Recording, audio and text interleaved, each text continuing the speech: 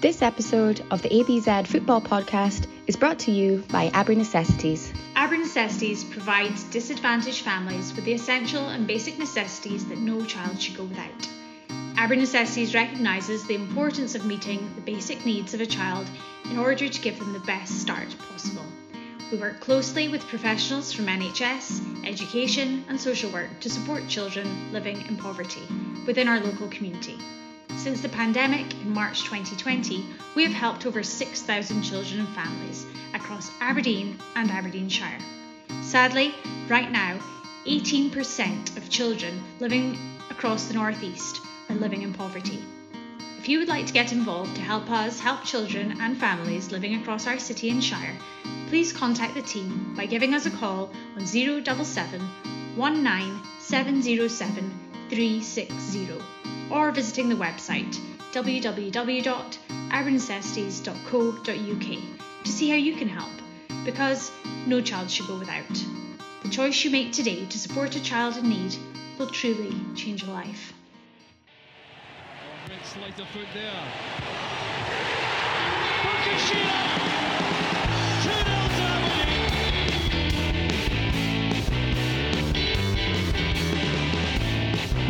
It is Madison! And he's done it!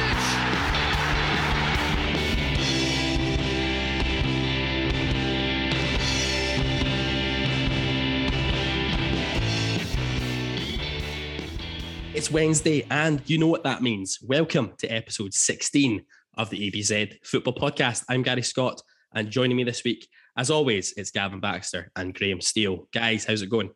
Very well, thank you. Give me one moment to watch the Lewis Ferguson goal from Saturday once more. Yeah, great. Thank you. And it's another busy episode this week as we take a look back over a hugely positive week for Stephen Glass and his side after picking up 7 points from 9 this week, which seemed to be a scarcely believable outcome after the horror show at Dens Park. We'll pick through the bones of the draw at Mordor and the Gorgie Title Express being derailed at Pittodrie on Saturday.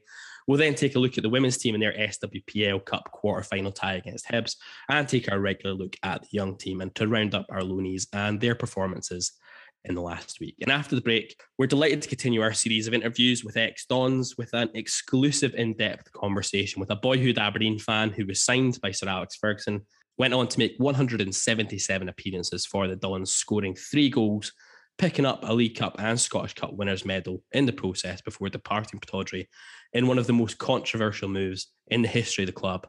It's David Robertson. But first, let's have a look at that double header from this week. Rangers 2, Aberdeen 2 at Mordor on Wednesday night, and Aberdeen 2, Hearts 1 on Saturday. And other people have dissected the performance at Ibrox on Wednesday night. So my feeling, guys, is I don't think we've got a huge amount to add to what's already been said, except that just to praise the team that was put out on the pitch, having to deal with the number of injuries that we had, to go down to Ibrox in the circumstances, put on a great display where we end up being hugely disappointed not to take all 3 points. Anything that you guys want to add on that other than the fact that John Beaton is a cheating bastard? I think you missed the word dirty in front of cheating. Sorry, dirty cheating bastard. Yeah, we'll make that correction. It's a great result. And yeah, it was a little bit disappointing the way the game went. It almost felt like we dropped 2 points, but I think we're getting ahead of ourselves if we've got that point of view. So yeah, excellent result for the club. And again, we mentioned it last week, this Frank McAvenny pish, just 2 fingers up to everyone who suggested there were sort of nonsense of that going on behind the scenes. I just don't think you can do that if people aren't pulling in the right direction. So excellent result. I think given that last week we were talking about being happy with a competitive defeat, to be coming away from Ibrox disappointed to only be taking a draw, it speaks volumes of the performance. So given, as you said, the injuries, excellent. So proud. And on a scale of 1 to 10, how much did you enjoy Scott Brown becoming the second incarnation of Willie Miller at the back, and also diving header, noising up the Boolan Road and the main stand? Lovely stuff. Well, who would have thought this wouldn't even be the best thing I've seen from Scott Brown all week? This is true. We'll come on to that in a second. All round, great stuff on Wednesday night. For me, I don't think there was a weak player in the team. Maybe a few question marks about David Bates' role in both goals.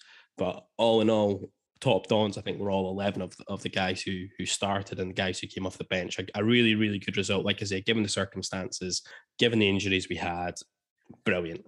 And then moving on to Saturday, Stephen Glassell has been keen to build on the win against Hibs and that draw at Ibrox, and he kept faith with the majority of the team that started at Rangers. The only change being the restoration of Marley Watkins to the starting 11 in place of Johnny Hayes, with the Dons keeping their 3-4-1-2 / 3-4-3 shape with captain Scott Brown sitting in the centre of the back three. And all in all, a first half that delivered little in the way of quality from either side. How did you describe it again, Gavin?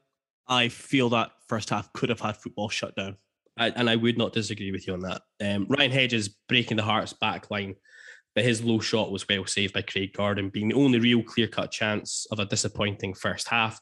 Right on half-time, though, poor play on the ball by Hedges was compounded by a weak clearance by Scott Brown, allowing a simple pass to be played through the centre of the defence, leaving Ginnelly one-on-one with Joe Lewis, and he rounded the big Englishman, who brought down the Hearts winger, leaving Kenan Clancy with little option but to point to the spot. The resulting penalty kick dispatched well by Suter, beyond the despairing dive of Joe Lewis, allowing Hearts to go in at halftime. An ill-deserved goal to the good. And Stephen Glass made a key change to the system at halftime, moving to a more fluid-looking 4-3-1-2 type formation, with Scott Brown moving up into the midfield area. And the changes paid off instantly. A high-intensity start from the Dons saw Scott Brown recover possession well and move the ball quickly to Dean Campbell, who fed Hedges down the left touchline. The Welshman's lofted cross round his countryman Marley Watkins, who controlled the ball neatly on his knee before lashing a half volley high beyond Craig Gordon. Aberdeen's 450th goal in the SPFL Premiership since the league was formed, the second highest goal scorers at this moment in time. And Gordon produced a fine save to deny Ramirez 5 minutes later, although the American probably should have done better from only 6-7 yards out. Ramirez was close again a matter of minutes later, a hitch kick volley a la Paulo Di Canio for West Ham, clipping Kingsley on the arm, flashing inches wide of the post. And Aberdeen grabbed the winner on 69 minutes. After a series of corners, the Dons delivered a textbook training ground routine, with Hedges and Brown pretending to get in each other's way, shades of Bayern 83, culminating in Brown shoving Hedges into the onrushing Bengame, who was meant to be tracking the run of Lewis Ferguson, who rose highest to smash a near-post header beyond Gordon. An excellent piece of work from everyone involved, and I'm giddy even just talking about it again. The Dons saw out the remaining 20 minutes comfortably, Hearts never threatening, and their day went from bad to worse when renowned scumbag, part-time footballer and full-time pish power merchant Andy Halliday decided to lunge in at best pal Derek Ferguson's son on the main stand side, catching Ferguson high in the ankle, leaving the referee with little choice but to brandish a straight red. And that was it. The Dons derailing a Hearts side that offered little all day, other than to pose the question about how such a limited side had gone 11 games unbeaten. 7 points from 9 in the Dons, up to 6th in the table, with all eyes now on the home fixture against Motherwell next Saturday before the final international break of the calendar year. Gents, your thoughts? On the assumption that we're not in some sort of weird parallel universe and this is all real, it's been a hell of a week. A pretty tidy 3 points on Saturday. I think if we were all being honest, in different seasons gone past, when we were playing well, we were at the right end of the table, you'd still be saying 3 points against Hearts is a pretty tidy outcome. And again, it goes back to with everything that's been happening and sort of pressure around the club. Appreciate, by your accounts, it wasn't necessarily the greatest game, first half in particular, but job done. And I really, really hope this can just be a bit of a springboard. I might be sounding a bit silly here, but I kind of don't want the international break to be approaching now. Whereas the last couple of times, I think we were all looking for a bit of respite. All in all, people have come in. We've had difficulties with injuries, very well documented. But the people who have come in and have stepped up to the mark and shown the manager that there's other options in the team. And like Graham says there, after the first half it was for Hearts to go in 1-0 up, I was expecting nothing particularly good. So to come out in the way we did, react, show that character and that quality, outstanding. 7 points from these last 3 fixtures. I think, to be fair, none of us expected that. I think very few did.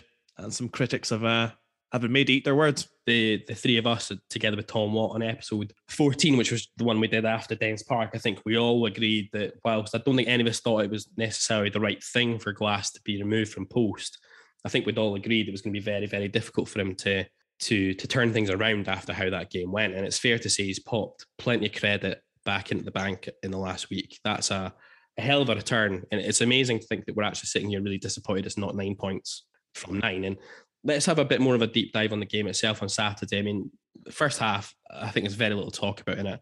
I thought it made perfect sense for him to stick with basically the same team that he had at Ibrox, with the exception of bringing Watkins back in. That shape did us well on Wednesday night. It was clear, though, it wasn't quite working as well as it had in the game against Hibs and against Rangers in that first half. So credit again must go to the manager and his coaching team for once again outfoxing and outschooling Robbie Nielsen this season. That's 2 halftime system changes we've made this season against them that have paid dividends. Really good stuff to see. And it's something we've been, I guess, a little bit critical of in recent weeks again, was that in the early stages of the season, Glass seemed quite keen and able to make in-game adjustments, and that appeared to kind of disappear a little bit. Came back against Hibs last week where we did it. We shuffled the pack around when injuries forced us to do so, and did it again on Saturday. And excellent stuff. The changes worked to a treat. So the manager deserves a huge amount of credit for that. Yeah, completely agree. I think the 3 at the back system, especially with, I know a lot of people talking about Dean Campbell perhaps having a future at left back or left wing back, but ultimately it's still 2 central midfield players playing in these fullback positions. Combine that with taking another midfielder out of the pack into the back 3, I think it did limit us in terms of our attacking threat. Yeah, that's reflected in the fact that it was just really beyond Ryan Hedges' chance, nothing really to talk of as far as Aberdeen attacking. And equally, the same goes for Hearts. I mean, we contained them very well up until that last minute. But yeah, absolutely, things have got to look at it in real terms and say that Stephen Glass made the right call. The adjustment at halftime allowed us to get our foot on the ball and take control of the game. And as you say, we got our dividends, we got our rewards for it. Yeah, I don't think I've got much to add. Unfortunately, we're unable to attend. I'm just picking up from chatting to you guys and looking around at Match Sports and what people are saying online, stuff like that. But it doesn't really matter which way you slice it. Going a goal behind and then coming back. And I know a couple of points you've made around how on earth did Hearts go 11 games unbeaten, but the bottom line is they were they were further up the table than we were. Our form wasn't great. Our habit of conceding first had been biting us most of the season. So to turn that around is really good. It's also really encouraging to see, if the manager is, for whatever reason, I think we were all quite enjoying the changes and the early changes and in-game changes at the beginning of his tenure, or more so rather the beginning of this season. It felt like that had been lacking from the previous regime. And then, for whatever reason, that all stopped. I don't think we were alone and been a little bit frustrated where we're watching a match, nothing's going our way and nothing being changed. So the fact that he seems to be maybe reverting back to that, whether I don't know if it's confidence coming back or whatever it is, it's good to see an Aberdeen manager being able to implement a change that outfoxes the opposition, and then the players on the pitch knowing what to do and going and doing it. It's just really satisfying. I think as well, Stephen Glass spoke about this in the post-match interview about having complete confidence in all of his squad. And, a manager's going to say that in public anyway. But I wonder if maybe, the performances of some of the fringe players in, I'm thinking Wraith Rovers especially, made him lose a lot of faith in people. The last few games have shown, he obviously trusts Ojo to do a job pretty much anywhere. But in particular, Dylan McGeoch coming in and the way that he's performed, I think maybe will let Stephen Glass or maybe reaffirm with him that there is a group of players here that, well, one, there's extra quality out with the first 11, and 2, yeah, as you say, people are willing to and able to make those changes that can positively affect the game for Aberdeen. Yeah, and I think that's a good point, Gavin, actually. I think we're maybe starting to see now Stephen Glass and the coaching team start to filter through the squad, I guess, and settle on a core group of players that they feel they can trust. I don't think it's any surprise per se that we've not seen Teddy Jenks since the sending off at St Mirren. I'm pretty sure he's not featured since then. Jet's not had a look in the last few weeks. It feels to me, like you say, that we're maybe now starting to find a settled lineup, a settled group of core players who will be the core of the team going forward, which is great. I mean, one thing you touched on Dean Campbell there briefly. I think that Dino deserves a huge amount of credit for the performance he put in at Ibrox on Wednesday night. That's not an easy situation to be put in when he's not played a lot of football this season. He's not a natural left back. He did very well in that position against Hearts at Tynecastle earlier in the season. James Tavernier is probably, as much as it pains me to say it, I'm going to say the most attacking threat coming from right back in the league. Nullified Tavernier completely, didn't give him a sniff. Thought he did excellent in that role. I thought yesterday he was fine. On Saturday, a couple of slack passes here and there, but I thought on the whole he did a job. And there was a lot of people who were saying that the only reason he was in at Ibrox was for us to keep the record going about youth team graduates in the starting 11.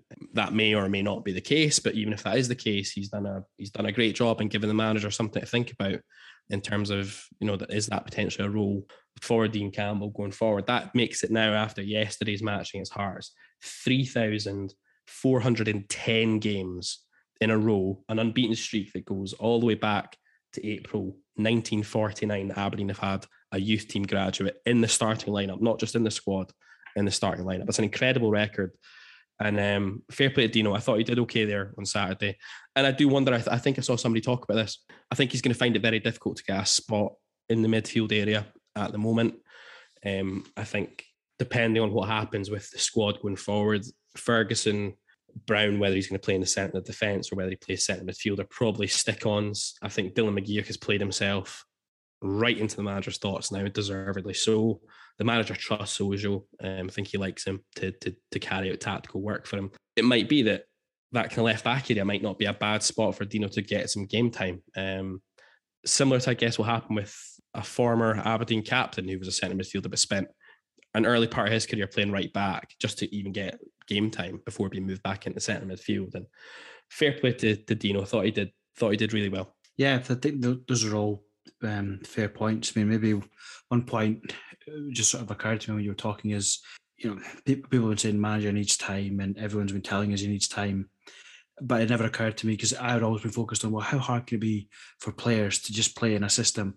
But maybe actually part of that time is the manager needs time to figure out, who can he rely on, who's going to come in, because it's not always maybe the guys you think. And he doesn't have that. I know they've got training and stuff, but it's absolutely not the same as picking an 11 in training and getting a friendly or whatever.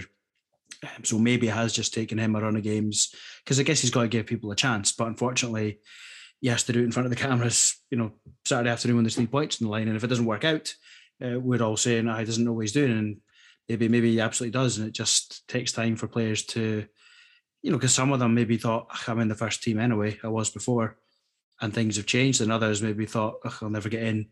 And then they do get in, and they're kind of thinking, right, I don't want to lose that. So maybe it's just players try to figure themselves out and, who really wants a run in the team. But yeah, and on Dino in particular, it's always good to see sort of a local guy. I know sometimes he gets a bit of stick, he hasn't played much, but if all he does this season is get called in now and again and he does a good job, then I'm sure he'd be disappointed not to play much, but we're all delighted to see him come in and do a decent job. So yeah, it's just really strange to be sitting here still sort of absolutely buzzing on whatever it is, 8:30 on a Sunday, and we're all still chipper and thinking, this is ace. I mean, I should mean that doesn't mean that we've, job done, turned the corner, we've cracked it, but it's been a really enjoyable week of football. Absolutely. I think when it comes to Campbell, I would say he's been in and around the first team for what feels like a good number of years now and never really had a solid run of games. And I would say it's the same as I think we were talking about Conor McLennan at the beginning of the season. It's a big season for Campbell. Like you say, I don't think he's going to force his way into the centre midfield just purely down to a lack of opportunities unless we get majorly hit with injuries. Because, you can add the players you've mentioned there. Matty Longstaff's also here, presumably, with some kind of intention that he's involved in and around the first team. I'd be surprised if Teddy Jenks is still here past January. And that might just prompt Glass to look elsewhere. So yeah, Campbell, it might not be his preferred position, but you've mentioned the ex-Aberdeen captain Andrew Considine had to shift positions. Russell Anderson had to play right back when he was a centre back. It happens in football, and if there's a chance for him to make his way into the team on a more permanent basis, then he's just got to grab that with both hands.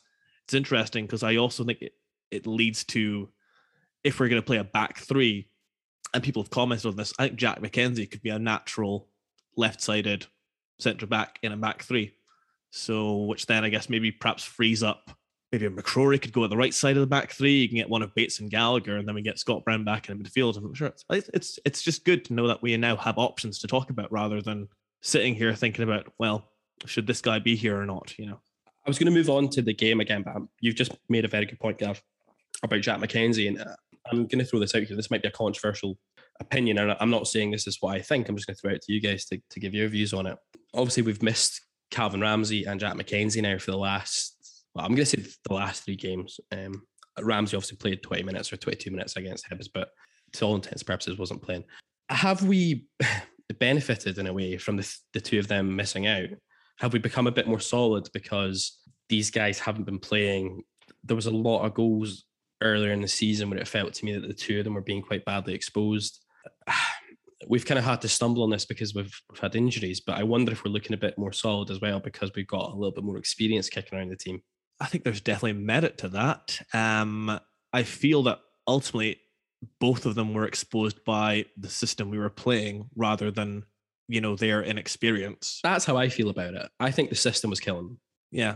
But the nice thing is that we can now sit, I think we sat here for a while and said, well, these two are probably undroppable. Whereas we now know that's not necessarily the case.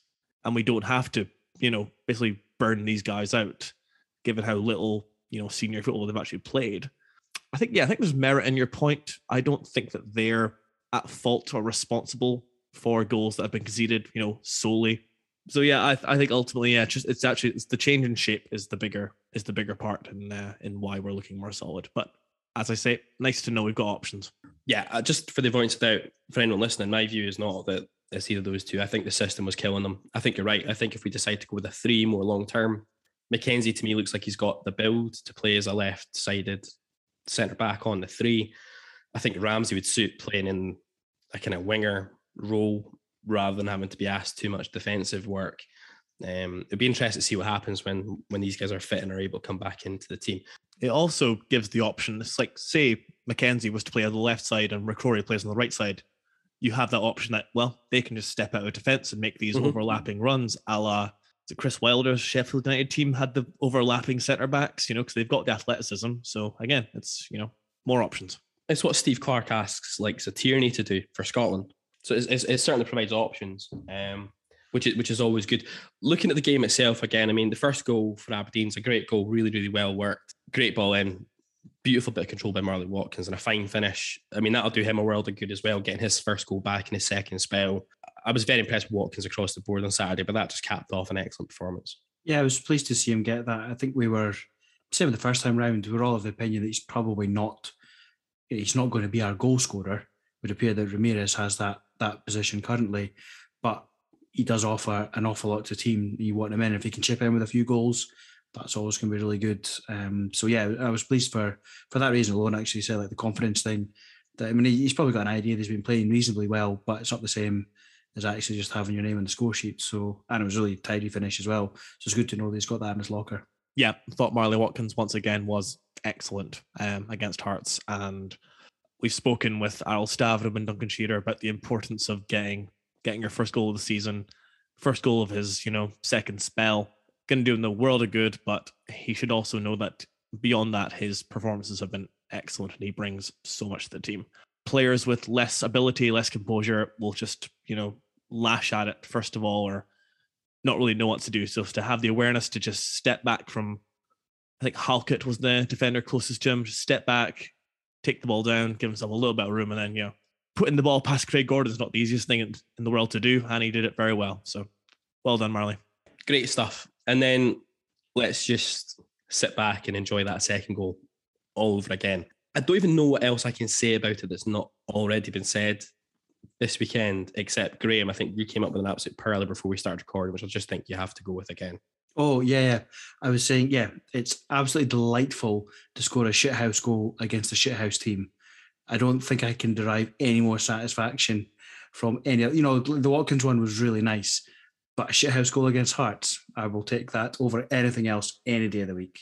It's just so beautifully constructed, and everybody that's involved in that goal should be immensely proud of themselves, because, joking aside, there's so many intricacies into that could go wrong. Every single part of that has to go right. huge amount of credit needs to go to Dylan McGeoch for getting his cross absolutely spot on. The timing of everything was just beautiful. I mean, I don't even know what else to say about it. It was just glorious. We've credit to Alan Russell. Gav, you're going to have to do some serious retractions on your episode 14 comments on this one, I think. Once again, I do not recall talking about Alan Russell. It looks like a nice big plate of humble pie you've got there. I mean, I do not recall talking about Alan Russell. That's a few goals now we've scored. We got one obviously at St Mirren with the block. Scott Brown's goal at Ibrox on Wednesday night comes around from a block. That's another one at the weekend. But the great thing about it is it's all very different types of block that we're engineering, which is making it very difficult for referees to actually ping us on it. Because if you watch, there's an angle from the goal on Saturday, which is taken from the Richard Donald stand end. Kevin Clancy's standing pretty much dead centre of the 18-yard box. He's watching. He's got a great view of everything going on. But there is so much chaos going on. There's no chance he can pick out exactly what's happened. And even the Hearts players don't really seem to understand what's happened. There's very little in the way of appeals by them. They seem utterly bemused by it as well. It's just an excellent piece of tomfoolery. I think one thing that's maybe gone unnoticed as well is the importance of David Bates in the goal, as he takes Craig Halkett, who's probably Hearts' best, defensive player in the air, completely away from the goal. Basically drags him to like the right side of the penalty box. I'll just say this again. Dylan McGeoch's deliveries from all set pieces were outstanding on Saturday. Part of just an all-round excellent performance from him. Yeah, I was going to wait to talk about Dylan McGeoch, but it's a good time to do it just now. That's another excellent performance. Obviously, he came in against Hibs, did well, performed excellently at Ibrox, and then on Saturday, I thought first half was a really stuffy first half in the midfield anyway. Second half really turned it on, really showed what he's about. And I think it gives us real options again in the centre of the park now around. I feel that we can feel comfortable to push Brown back into the centre of midfield and not the centre of defence, not worry about losing a presence in the centre of the park now. And McGeoch has got more legs about him, gets around the pitch well, technically excellent. I'm really hopeful he can stay fit and get a run of games together.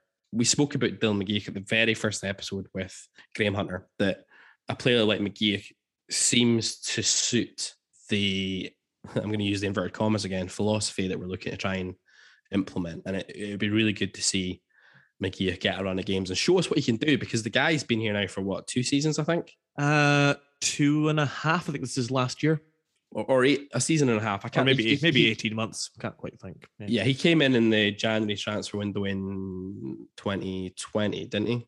I want to say 19, but I could be wrong on that. I honestly can't remember. I think the point you're about to make, which we all agree with, is he's been here for far too long for what we've seen of him, mainly because he's been curtailed by injury. So with a bit of luck, if that's him up and running now, in terms of fitness, and maybe fits into a style or a team that maybe, focuses on his strengths rather than his weaknesses, then it's the old Jimmy Calderwood. He's like a new signing, isn't it? Absolutely.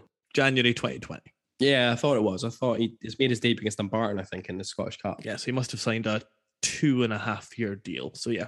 And it's a big season for him then. He's out of contract to the end of the season. I'm sure that he would also quite like to probably put down some roots somewhere, I guess, and settle at a club and get an opportunity to show what he can do. And I don't think there's any better place for him than Aberdeen at the moment, given the way that we want to play football. The thing that I was really impressed over the course of the week is it was 3 very different performances that we needed to put in to get the points out of all those games. Against Hibs, I think there was a real onus on us to come out and get after Hibs, and we did that. Against Rangers, like I say, with the occasion, with Walter Smith passing the day before, a lot of emotion at Ibrox. Going into that game with the injuries we had, everything going against us, you would imagine, unbelievable to go 2 goals up there as quickly as we did and then see that out. A fantastic performance. And the thing I was really impressed with at Ibrox on Wednesday night as well was in the second half when we were 2-1 up and Rangers were pushing obviously to try and get an equaliser. Whenever the ball broke to us, there was not once did we attempt just to shell the ball up the park and just sit back and wait for it again. We tried to play our way out of trouble more and more times than we didn't. And more often than not, we got up the pitch quite successfully doing that. And it really gave the guys a respite. That for me is a massive sign of progress in what the team are trying to do. I think it's Hearts, a completely different type of performance, a real dogfight of a game first half, going a goal down. The first time we've done that, we've been down a goal in this little run again. So it would have been very easy for the Heads to go down a little bit, but some real resilience, some real determination to come back from that. It would have been easy for the Heads to go down. It's been a hard week with the injuries we've had. It's 3 very, very tough games. I was worried that we might run out of legs a little bit actually on Saturday. And the contrary was true. I thought we looked a stronger outfit in the second half on Saturday afternoon. Yeah, absolutely. Got nothing further to add there. Yeah, just absolutely amazing. And I don't know if we want to be the ones to provide this service or if there's just a lot of like introspection and reflection going on at Tynecastle, but fuck me, Hearts were dreadful. They weren't very good, were they? For a team that's been unbeaten all season, although I think that's them now 4 games without a win. I think they drew 3 coming into playing against us, and I can see why they're unbeaten to an extent. They're very stuffy. They play in a very tight way. Beningame in the centre of the park is a very, very good player. He's the only player in that team I would take at Aberdeen. I can see why they've done all right because he's excellent at breaking up play in the centre of the park. I think it's clear they're probably missing the goals of Boyce up front. I was going to say we probably got lucky that Boyce wasn't playing because your man that was playing, number 21, don't know his name, sorry fella, not brilliant. Yeah, I know what you're saying, but at the same time, Hearts didn't create a chance. I know, but I think if they'd had a smarter, better player to link up play, they would have had, been able to bring the ball up further to the pitch. In saying that, GMS, I don't think really touched the ball. He was anonymous. It was a very typically anonymous Gary Mackay-Steven performance at Pittodrie, one we saw all too often, I would suggest. Yeah, absolutely. On his day, he was really quite good, but very rarely did you get him on his day. Yeah, it was just one of these guys. It was fine enough in patches for Aberdeen, but hasn't really gone on to do anything better than Aberdeen. When you see him back and he's anonymous, I suppose he could have caused us a bit of bother, but he's also the kind of guy that I certainly felt like when he's playing for Aberdeen, you could get at, as in, Scott Brown could have probably put in a couple of tackles early on him and he would have faded out of the game. So, yeah, it's just, like I say, it's really good. And it's generally been the stuffy, sit in, grind it out, sneak a 1-0 teams that we've struggled against. And to actually get through that match like you described as a dogfight, those are the kind of games, certainly going back a few weeks where we might not have capitulated, but we would have got overrun and we wouldn't have got anything out of it. If we can actually start battling through those types of games, that's really encouraging because a lot of people are going to come up here and try and make it like that. So I think we've said a few times, as have many other people pointed out, we need to find a way to win in those situations. It's all right looking good when you can maybe attack a team that's giving you space or maybe is a bit frail at the back, but a team that's pretty stuffy and hard to beat, you need to find a way of getting in between them. And, certainly on Saturday, they managed to do that. So I think, final point probably is the fact that you're saying like 3 different performances, ignoring the results. It's encouraging that that's beating different teams in different ways, which hopefully we can take into the remainder of the season. And that gives us a few options. So we're less worried about coming up against such and such a team because you think, oh, well, that's fine. We played like that before and we were able to get a win. So now he's got a way of changing it up. Well, that's a very good point because I think a lot of us were wondering whether or not the style of play that we were looking to implement was going to be capable of being implemented in the Scottish top flight in games like yesterday, where Hearts come in and they do what Hearts do. And the resounding answer to that in the second half is, yes, we can do that and it can work. And that's a huge, huge positive as well. Before we just move on, Andy Halliday. What more needs to be said? I mean, what a fucking scumbag. I know there's the old, he's not that type of player. There's the sort of the mantra, usually from commentators and pals in the press, but he absolutely 100% is that type of player. I think probably enough's been said online for what people think of Andy Halliday, but on the end of a 2-1 defeat, gets sent off, schooled again by Aberdeen. That's fine enough in my book. We'll just leave him alone. I think I read somewhere yesterday he didn't even touch the ball when he was on the pitch. I did read that. I can't confirm it, but I did read that. Someone asked on Twitter why he got sent off. And I feel my reply of essentially for being Andy Halliday was a pretty accurate summation of what happened. Cowardly, disgusting challenge. Fuck him. Absolutely. Top Dons yesterday. I think Watkins walked away with man of the match from the He did. The game sponsors. McGeoch, brilliant. McCrory, don't think put a foot wrong. Scott Brown, leadership, everything we wanted from Scott Brown in an Aberdeen shirt. I can't believe we forgot to even talk about Scott Brown throwing a Cruyff turn at the corner flag. Oh, I guess Barry Mackay. Oh, there, that was. Again, he's done so much good stuff this week that we just, we have to like put it in some kind of hierarchy. That's, probably third or fourth in the list. I think so. Brilliant. Come in for a lot of criticism this year. Lewis Ferguson, second half, along with everyone, drove us forward. Excellent performance. More of that, please, Lewis. Definitely. For me, hard to split between Brown, McCrory. I want the single Ross McCrory out again. I thought he was excellent. Didn't have a huge amount to do, but didn't put a foot wrong. One wayward hoof up the park aside, thought he was brilliant. And I think he's really, really starting to grow into that role, and I think that people might have to start, again, that humble pie might need to come out. I think that there might actually be a centre-half in there in this league. Marley Watkins was brilliant. Absolutely superb. The kind of player we've been crying out for I don't know how long. Brilliant with the ball at his feet. Gets his body in amongst defenders in a way that I've not seen us do for a long time. It's almost John McGinn-esque, in that he just gets his arse out and makes it very difficult for guys to get around him. Great goal.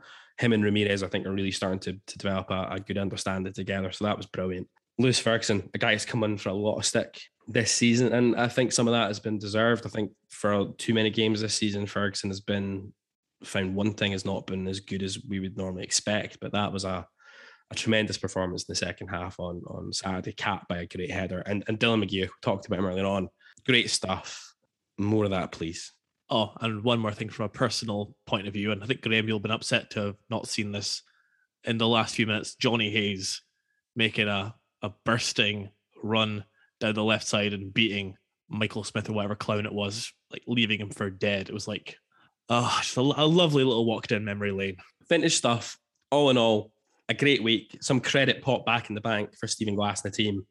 Fingers crossed we can finish the job from this little section of games next week against Motherwell and finish with 10 points out of a possible 12, which would have been ludicrous to suggest after the Dens Park debacle. So fair play to everyone involved at the club, and I get it right up to you, to Frank McAvenny and co.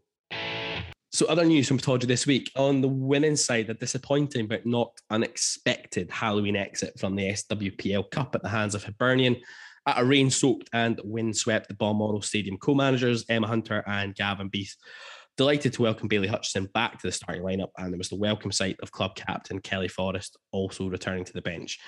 But early pressure from the away side told on 17 minutes when a through ball was played into Rachel Boyle. I don't know if she's got as good a hair transplant as her husband, who fired across Gail Gilmore into the bottom left corner to put Hibs in front. And the Dons nearly responded immediately. Lauren Gordon denied by a last-ditch tackle by Notley when she was bearing down on goal. A second for Hibs followed on 32 minutes. Another through ball found Boyle again, and her initial effort was well saved by Gilmore. But the rebound broke kindly for Boyle, and she had the easiest of tasks to knock the ball home. And that's how it stayed until half-time. Hibs enjoying most of the possession, but the Dons looking sharp on the counter-attack. And on 50 minutes, Boyle thought she had her hat-trick, but her effort was ruled out for offside. Gilmore pulling off some good stops from Hunter and then Leishman. And Aberdeen began to grow into the game. Ava Thompson's effort on 83 minutes fired wide of the goal, and Hibs saw out the match to progress to the semi-finals as Hibs looked to extend their unbeaten record in the tournament to 5 seasons and take the cup back to Leith for the 5th year in a row. And it doesn't get any easier for the women, as next up is a return to league duty in SWPL 1 and the visit of reigning champions Glasgow City to Glebe Park on Wednesday night, before an away trip to Motherwell next Sunday. And moving on to the young guys, no game for the young team this week. So moving into loan watch, no game either for Kevin Hanratty or Tyler Makaita, as for Martin United's Highland League fixture against Keith was postponed due to weather. Elsewhere in the Highland League, Tom Ritchie was back in the sticks for Huntly, but Jack McIver didn't feature in the squad as Huntly went down 2-1 to the mighty Inverurie locals at Harlaw Park. Mon the Chuff Chuffs. And Jack Milne again missed out for Brechin City as they ran out 7-3 winners over Strathspey Thistle. Connor Barnes started with Kieran Nguyen on the bench as Celtic Hearts drew 1-1 with Stirling Albion. Barron playing the full 90 and Nguyen coming off the bench for the final 15 minutes as Kelty maintained their unbeaten record in the league and are now the only senior side in Scotland yet to taste defeat after the other Hearts got a well and truly deserved scudding at the hands of the mighty Dons. Mark Gallagher was an unused substitute as for Athletic, snatched a late winner at Stair Park to see off Stranraer by 3-2. Michael Ruth started for Falkirk, played for 71 minutes and grabbed the opener as Falkirk made a statement, beating Clyde 3-1 at Broadwood. And finally, Luke Turner kept his place in the starting lineup for Cliftonville as they snatched victory against Glenavon with 2 goals in the last 10 minutes to win by 2-1 and keep their spot at the summit of the Northern Irish Premiership. And moving in to our usual weekly segment, looking at the Fantasy Football Scotland ABZ FP League. Guys, what sort of week for you? Well, a really bizarre week in many ways. Wednesday, 64 points in the bank. So I thought pretty happy with that, even though I made a tactical gamble / blunder in bringing Lee Griffiths in and making him captain because they were playing Ross County at home.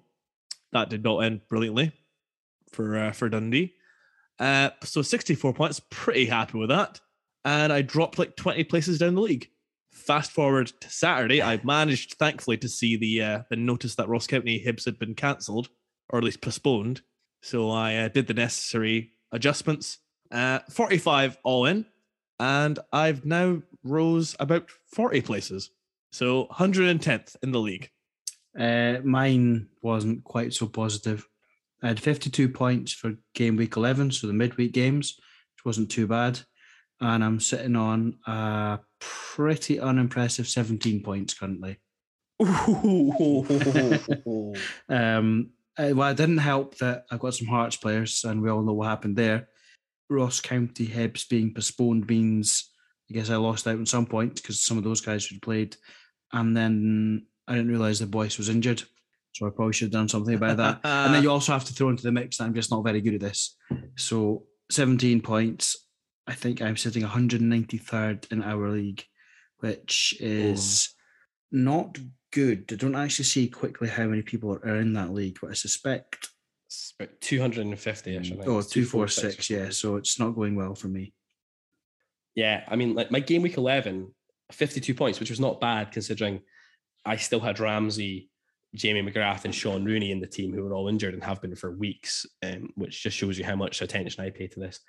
Yesterday, 30 points, which, wait to hear this, 11 of those points came from Xander Clark. And again, I still had Rooney, Ramsey, McGrath on the pitch. So really stuffed out as well with Hibs not playing at all. So not a great week from my perspective. I have slipped way down the table. I'm now in 179th spot, which is quite the dramatic fall from grace. But up at the top of the table, Jack's Silly Geese, 747. Jack Curran and his 2 turkeys on 744, so just 3 points in that. And then into third spot, Beach End Boys. So Davy Cormack will like those guys. That's Callum Reid, and he's sitting there at 741. So only 6 points separating the top 3. And then a big gap, 18 points down to fourth spot, Dynamo Dreadful with Callum Wilson. Oh, good. Any names in there that jumping out to you this week, guys? Today, I'm a big fan of Jamie Deans in 26th place, McGinn and Tonic. Nice. It's good. It's good. Michael Moffat, 31st spot. Lee's under 15s. I can only presume that refers to a certain striker at Dundee. And what did I see? There's one here. 45th place, Jamie Kilday, Rage Against the Levine.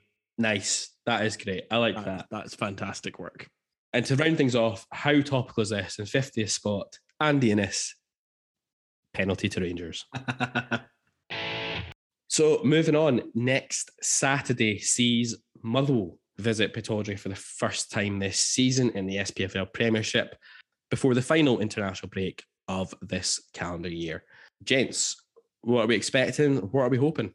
Well, in weeks gone by, I would look at Motherwell's form in the last 5 games where they've become, it's the worst run of form in the last 5 SPL matches for any of the 12 teams. It's 4 defeats and 1 draw. So you look at that and think to themselves, well, they'll be happy to be playing Aberdeen next.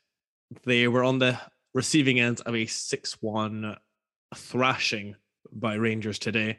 I'm sure, much like Hearts, they will come up here to contain and try to hit us on the break. You just hope we go into it with this renewed sense of confidence and we can take the game to them and show the quality that we've finally started to show that we all believed our squad contained.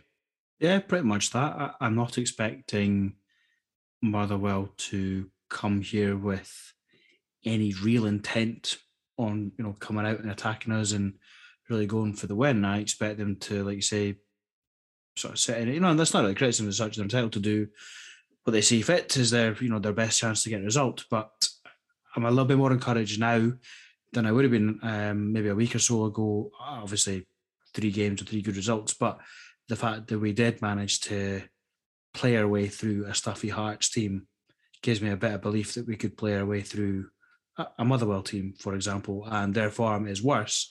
So kind of theoretically, we've got a pretty good chance. So we're at home. I'd expect, or I want 3 points. And actually, it's probably a little bit too early to be sort of knee-jerking and saying, right, we've cracked it, we're on great form. But you'd have to look at that and be disappointed if you can't get something out of that game.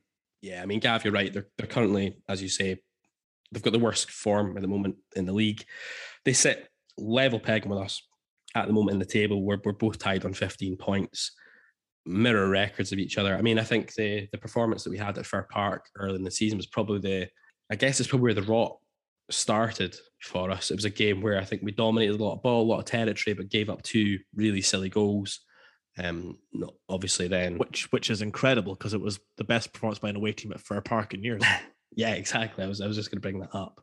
So hopefully there'll be a measure of revenge being sought, I imagine, from us to go out there and rectify that. I'd like to think, given the run of form that Motherwell are on, we should hopefully have too much for them. The guy Van Veen, who was kind of getting a lot of plaudits at the start of the season, seems to have dropped off quite a bit. He's only got 2 goals this season, one of them against us. Tony Watt's their top scorer on 7, so that's probably the guy we need to keep close tabs on. But I watched a bit of the Rangers game today. I thought Motherwell looked poor across the piece. I thought they looked quite weak defensively. I thought they looked all over the shop. I would have expected them today to be, again, compact, stuffy, try and make it difficult for Rangers. I think Rangers found it far too easy to cut through them. Obviously, the red card for O'Donnell in the second half doesn't help matters, but but that doesn't come till going on 70 minutes. They were already out of the game at that point. So you're right, probably didn't help with whoever it was, 5 and 6 or whatever, but they were out of sight prior to that. And them looking a bit soft defensively is not really something not really something I would normally associate with them, but it's kind of encouraging that if that is the way it's looking, and kind of role reversal to where we've been saying teams will be looking forward to playing us, and maybe the Aberdeen players are suffering from a lack of confidence, etc. It's pretty much 180 now, isn't it? You've got to assume that our team is going to be as confident as it has been, and rightfully so. And Motherwell probably thinking, maybe if we can get a point out of this. But I really just hope we can sort of stick to our guns, as it were, try and work on what Stephen Glass obviously believes he can implement at Aberdeen. And again, if we can get the 3 points out of that, it's a really tidy run, and you're just disappointed that it's an international break after that. Absolutely. The thing with that, though, is if we were to pick up 3 points from that particular fixture next week, it leaves us in decent looking shape, I think, going in. I mean, we've got United away is the game after the international break, and then Celtic away. But after that, it's then a run of Livingston at home, St Mirren at home, St Johnstone away, and then Hibs away just before Christmas. It suddenly looks like a completely different. Those fixtures look very different if we come out of this run here with 10 points out of 12. It's fair to say. Yeah, definitely, and the atmosphere around the club as well, which is just as critical. So. Yeah, and it's a little bit of a sporting cliche, but if we win this game against Motherwell, it puts us 3 points ahead of them. Maybe starts to create a little bit of daylight between the top 6 and the bottom 6. Yeah, I think the top 6 for me looks the way I'd expect it to look. Maybe swap Dundee United and St Johnstone around, depending. just on the basis of the last few years. But yeah, as I say, it's a bit of a cliche, but if we maybe don't get this result and we're back in the bottom 6, a lot of the good work is undone very quickly. So massive game. When we go into a little bit more detail about Motherwell's, last 5 games, they've conceded 14 goals. Yeah, which is skewed a little bit by 6 today, but still, that's still 8 goals in the other. It's still, it's still over 2, a game, even if you say it's like 3-1 when O'Donnell gets sent off. So I'd like to think that with Watkins, Hedges, Ferguson, Ramirez, if he's fit, Alan Russell's set piece acumen, Dylan McGeoch actually able to pick out a teammate from a set piece. It's all got the potential to look so much better, whatever it is, 5 o'clock next Saturday. Definitely. I mean, if you look at the fixtures next week as well, Hearts play Dundee United at Tynecastle next Saturday. So one of those teams, if we were to beat Motherwell, without wanting to get too far ahead of ourselves, if we beat Motherwell, then we will either be 3 points behind one of those sides or we'll be 4 points behind them both. And given the starts to the season those two sides have had, given the fact we went, however many games it was that we lost in a row and didn't win, that'd be pretty remarkable to go into that inertia break being within that sort of touching distance of either of those two sides. So a lot to play for. And you're right, it would build a lot of momentum going in. It would actually be probably a disappointing time for the international break to roll around for us. But again, maybe we'd actually come at a good time. Would allow us just to settle down, get some bodies back. I don't think Glass spoke yesterday at all about whether we expect the likes of Ramsey or Gallagher or McKenzie to be available next week. So I'm presuming we go into next week with pretty much the same core of players that we had the last week. I'm intrigued to see what we do system-wise next Saturday, whether we start with a 3 again, because it has worked quite well for us, or whether we go back to whether we go to the 4 that saw us out in the second half on Saturday. Decisions for the manager to make. Yeah, but they're decisions that they're difficult decisions because of the way people have shown up, rather than difficult decisions of like, who the hell am I going to play? Absolutely. I think I would say same as what I said prior to the Rangers game. If Ramsey, McKenzie, Gallagher, even if they're, if it's touch and go, the guys who've come in the last couple of games have shown they can do things, so they can do the job. So keep faith, and then let's get as many people back fit for the first game after the international break. So guys, anyone want to venture some predictions for next Saturday? 3-1 Aberdeen. Goals from Watkins, Ferguson, and Hedges. I'm the pessimistic one, so I'll stick with a safe 1-0. Which I will also take. I'm going 2-0. Dons keep a clean sheet. Ramirez and McCrory from another shithousing corner kick. No pressure, guys. And so that wraps up part 1 of this week's show. Join us after the break for our exclusive interview with David Robertson. And to play out the first half, we're delighted to bring you music from Broken Chanter, whose latest album, Catastrophe Hits, dropped on Friday. You can head over to brokenchanter.com/shop to pick up your copy of the album, and make sure you follow @BrokenChanter on Twitter for the latest updates on tour dates and so on. So here to celebrate the release of the album is a track off it. It's Dancing Skeletons by Broken Chanter. I need to change the air in my lungs, smash my TV, cut off my phone and let go.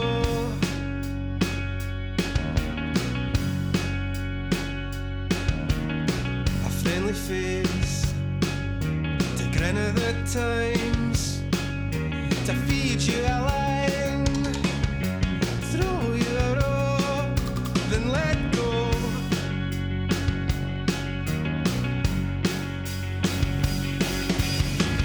They're here all of the time, they're indifferent.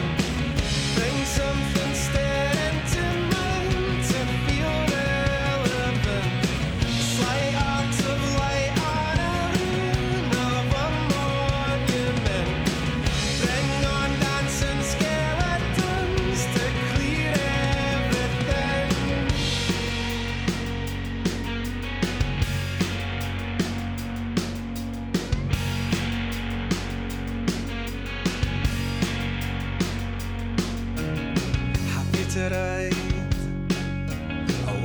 resting.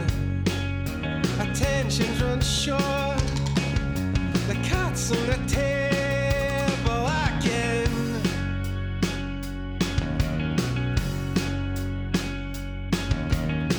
I want to see the change in their eyes, understand where our lies, and make them afraid again.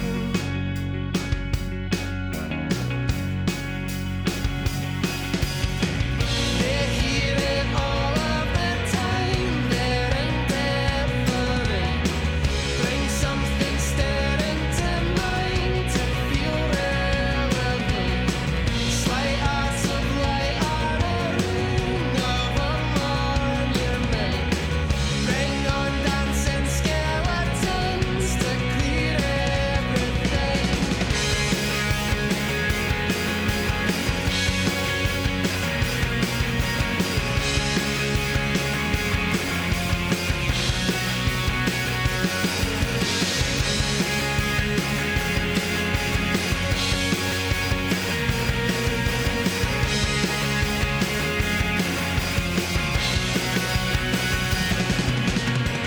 They hear it all of the time, they're indifferent. Bring something stirring to mind to feel relevant. Slight arts of light on a ring of a monument. Bring on dancing skeletons to clear everything. History taught a grotesque of a pantomime. Crabs in our bucket liquids lined with thermite. Butchers dress windows with their vegetarian line. Send on dancing skeletons to clear everything.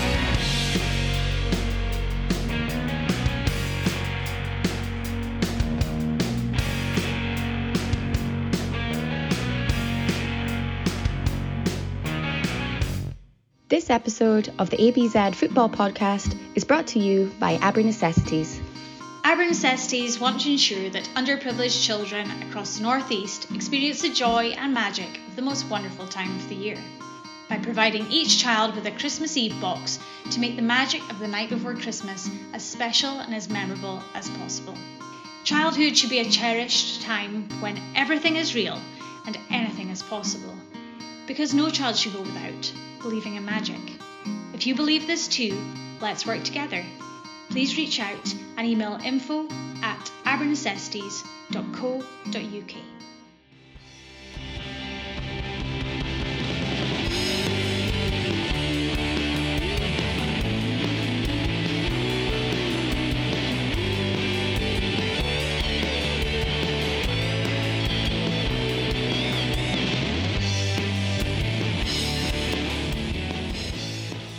Welcome back to part 2 of the ABZ Football Podcast, and we're delighted to bring you the latest in our line of exclusive, in-depth interviews with Don's personalities of past and present. And we are more than well aware that this one may be the most controversial one we bring you.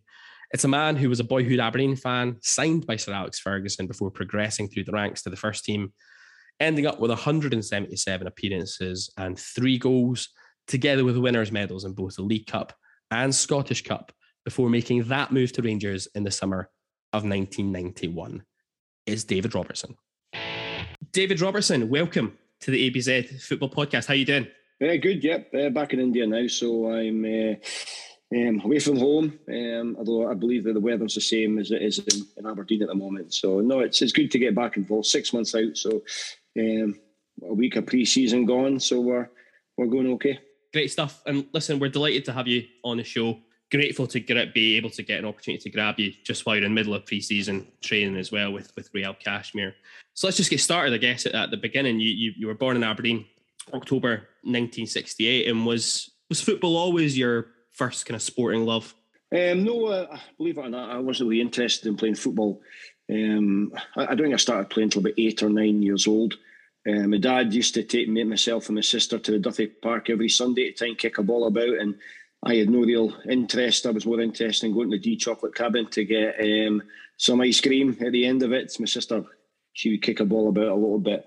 And it wasn't until Aberdeen beat Celtic in the League Cup final in 1976 when David Robertson scored the winner that my mum and dad bought me all the kit, the banners, and did the Union Street, the open top bus, and followed him down to Pittodrie. And after that, I was just hooked on football. And I wasn't the best, I must admit. I was a bit late in starting. I remember when I was at Inchgarth Primary School in Garthdee, and I went for trials for the school team, and obviously didn't make it. But I think the second or third game, I think somebody must have pulled out or someone was sick. I got a call up, and believe it or not, I was a sub. I came on as a sub and was quickly subbed off again. It was that bad. So then after that, at my parents' house in Garthdee, I would just be out the back garden playing non-stop. And somehow I managed to sort of pick the game up pretty quick. So you just kind of touched on it there, obviously maybe a bit of a late developer in terms of your support for Aberdeen, but can you kind of remember the first match you attended at Pittodrie, and who were your favourite players when you were growing up? Yeah, I actually remember. I think it was either Joe Harper or Bobby Clark made a comeback injury or something. I went to a reserve game my dad took me to, and there was a huge crowd. In those days, if a big star came back. But my hero really was, I caught the tail end of Joe Harper, but I just, after that 1976 win against Celtic, my dad and myself used to go every week. I just loved Joe Harper.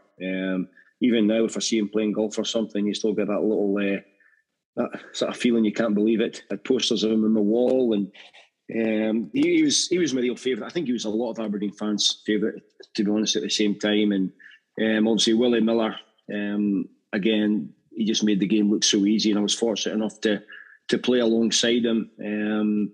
But I think, just watching Aberdeen, particularly, the Cup Winners' Cup, but even just before that, around about the Alec Ferguson, when he first started, Aberdeen, and it was just an exciting time, big crowds with over 20,000 at virtually every game, and it was just a great, particularly European nights, was just fantastic, just going to Pittodrie, and the atmosphere was fantastic. Can you remember your first European night at Pittodrie as a fan? I don't actually know. I remember the Liverpool game. My poor dad, he passed away about 6 months ago, but he was in the queue to get the tickets. There was no voucher system in those days, so unfortunately my dad queued for hours and hours, and we never got a ticket. And it was, the games weren't even on live at that point. It was just the highlights at night. So that's the first one I really remember, even though I wasn't at the game. But I remember, being up when I was an S form at Aberdeen, being ball boy, against Watershire, Bayern Munich, and the excitement of those nights was just, just incredible. Even I was a ball boy that night, but just to be a part of it was special. Absolutely. I mean, and you kind of touched on it there. Obviously, I think you started your youth football journey with D-side boys, who I think are now Banks of D, right in thinking? That's correct. Yeah. Can you kind of remember where you figured out or something twigged that made you think, actually, I might have a right go actually at being a professional here? Well, I think early on, I don't know if they still do it, but there was Champion Street years and years ago, and I was at Garthdee Goal. I was playing in the primary school. Edzer Thompson, who probably everybody in Aberdeen knows about him, he took the school team. He also took the Garthdee Goal team, and it wasn't until after my first season there that D-side Boys Club wanted to sign me. Aberdeen Lads Club at that time, a lot of Middlefield, a lot of the teams wanted to. So obviously at that point, I began to think to myself, I must be sort of half decent at that point. And then I got into the primary school select. And what happens is the primary school select in those days, you would, once you go into high school, when I went to Harlow Academy, all those players on a Monday night would train, during their first year at secondary school. And, in the Ash Park at Pittodrie, and you play against Highland League teams, you play against Keith and all the experienced players, and you're only 13 or 14, and they'd kick lumps out of you the whole game, and you'd be doing sliding tackles on the ash, and you quickly grow up. And then it wasn't until Alec Ferguson, my dad overheard Alec Ferguson, he used to come to all the training sessions, and we must have been playing one game, and Lenny Taylor says to him, that's a kid Robertson and blah, blah, blah. And quickly, within a couple of weeks, I think Lenny Taylor must have called my dad and asked if I would go and sign S forms for Aberdeen. And, I think it was a big honour for me, but I think for my dad being an Aberdeen supporter, it was, a really sort of proud dad moment. So, obviously we went down and Alex Ferguson signed me as an S form in his office. And as I say, it was just fantastic. But even then, a lot of people don't know, but I didn't have a lot of confidence in myself as a player. I think that maybe was, when I first started at primary school, when I couldn't get in the team and I wasn't very good. So I always had this thing about myself that I wasn't the greatest player, and maybe I was just fortunate to be in certain positions. And but for 3 years, I think I was an S form for about 3 years, and Teddy Scott was in charge of the reserve team. He would often put me in the reserves. I'd have to miss a boys club game, and at 14, 15, I'm playing the reserves. I remember one time we played against Rangers at Pittodrie, and I was playing as a striker in those days, and I was up against an ageing Derek Johnston, and I think I was only 14 years old. So it was just great. I think the way that things were done then, you play with older players and older men, and you certainly grow up. And unfortunately enough, once you get to that 16-year-old, you're about to leave school, I just felt that, even though a lot of people said, "Oh, you'll get kept on, you'll get full time," and I remember we all had to sit in the hallway at Pittodrie, and Alex Ferguson would call you in one by one. Some players came out crying because they weren't kept on. I was fortunate enough that I was given I think it was a 2-year contract with a 2-year option, and quite funny, my dad. The option part was quite big in those days. The option was the club's option. It wasn't yourself. So I think I was on £65 a week or £85 a week. And so if I did well after two years, they could just keep you on that same money. So I went home that night when I got told I was getting the contract. I went home and I said to my dad, I've been asked 2-year option. And he said to me, he says, "Okay, son," he says, "but you go back in there and tell Alex Ferguson that you want a 2-year contract or a 4-year contract, no options."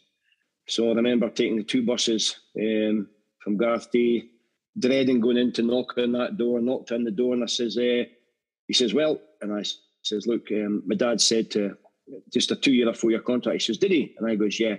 He says, "Well, just sign this." So I just signed it, and it was a 2-year with a 2-year option. You're just terrified the guys. So.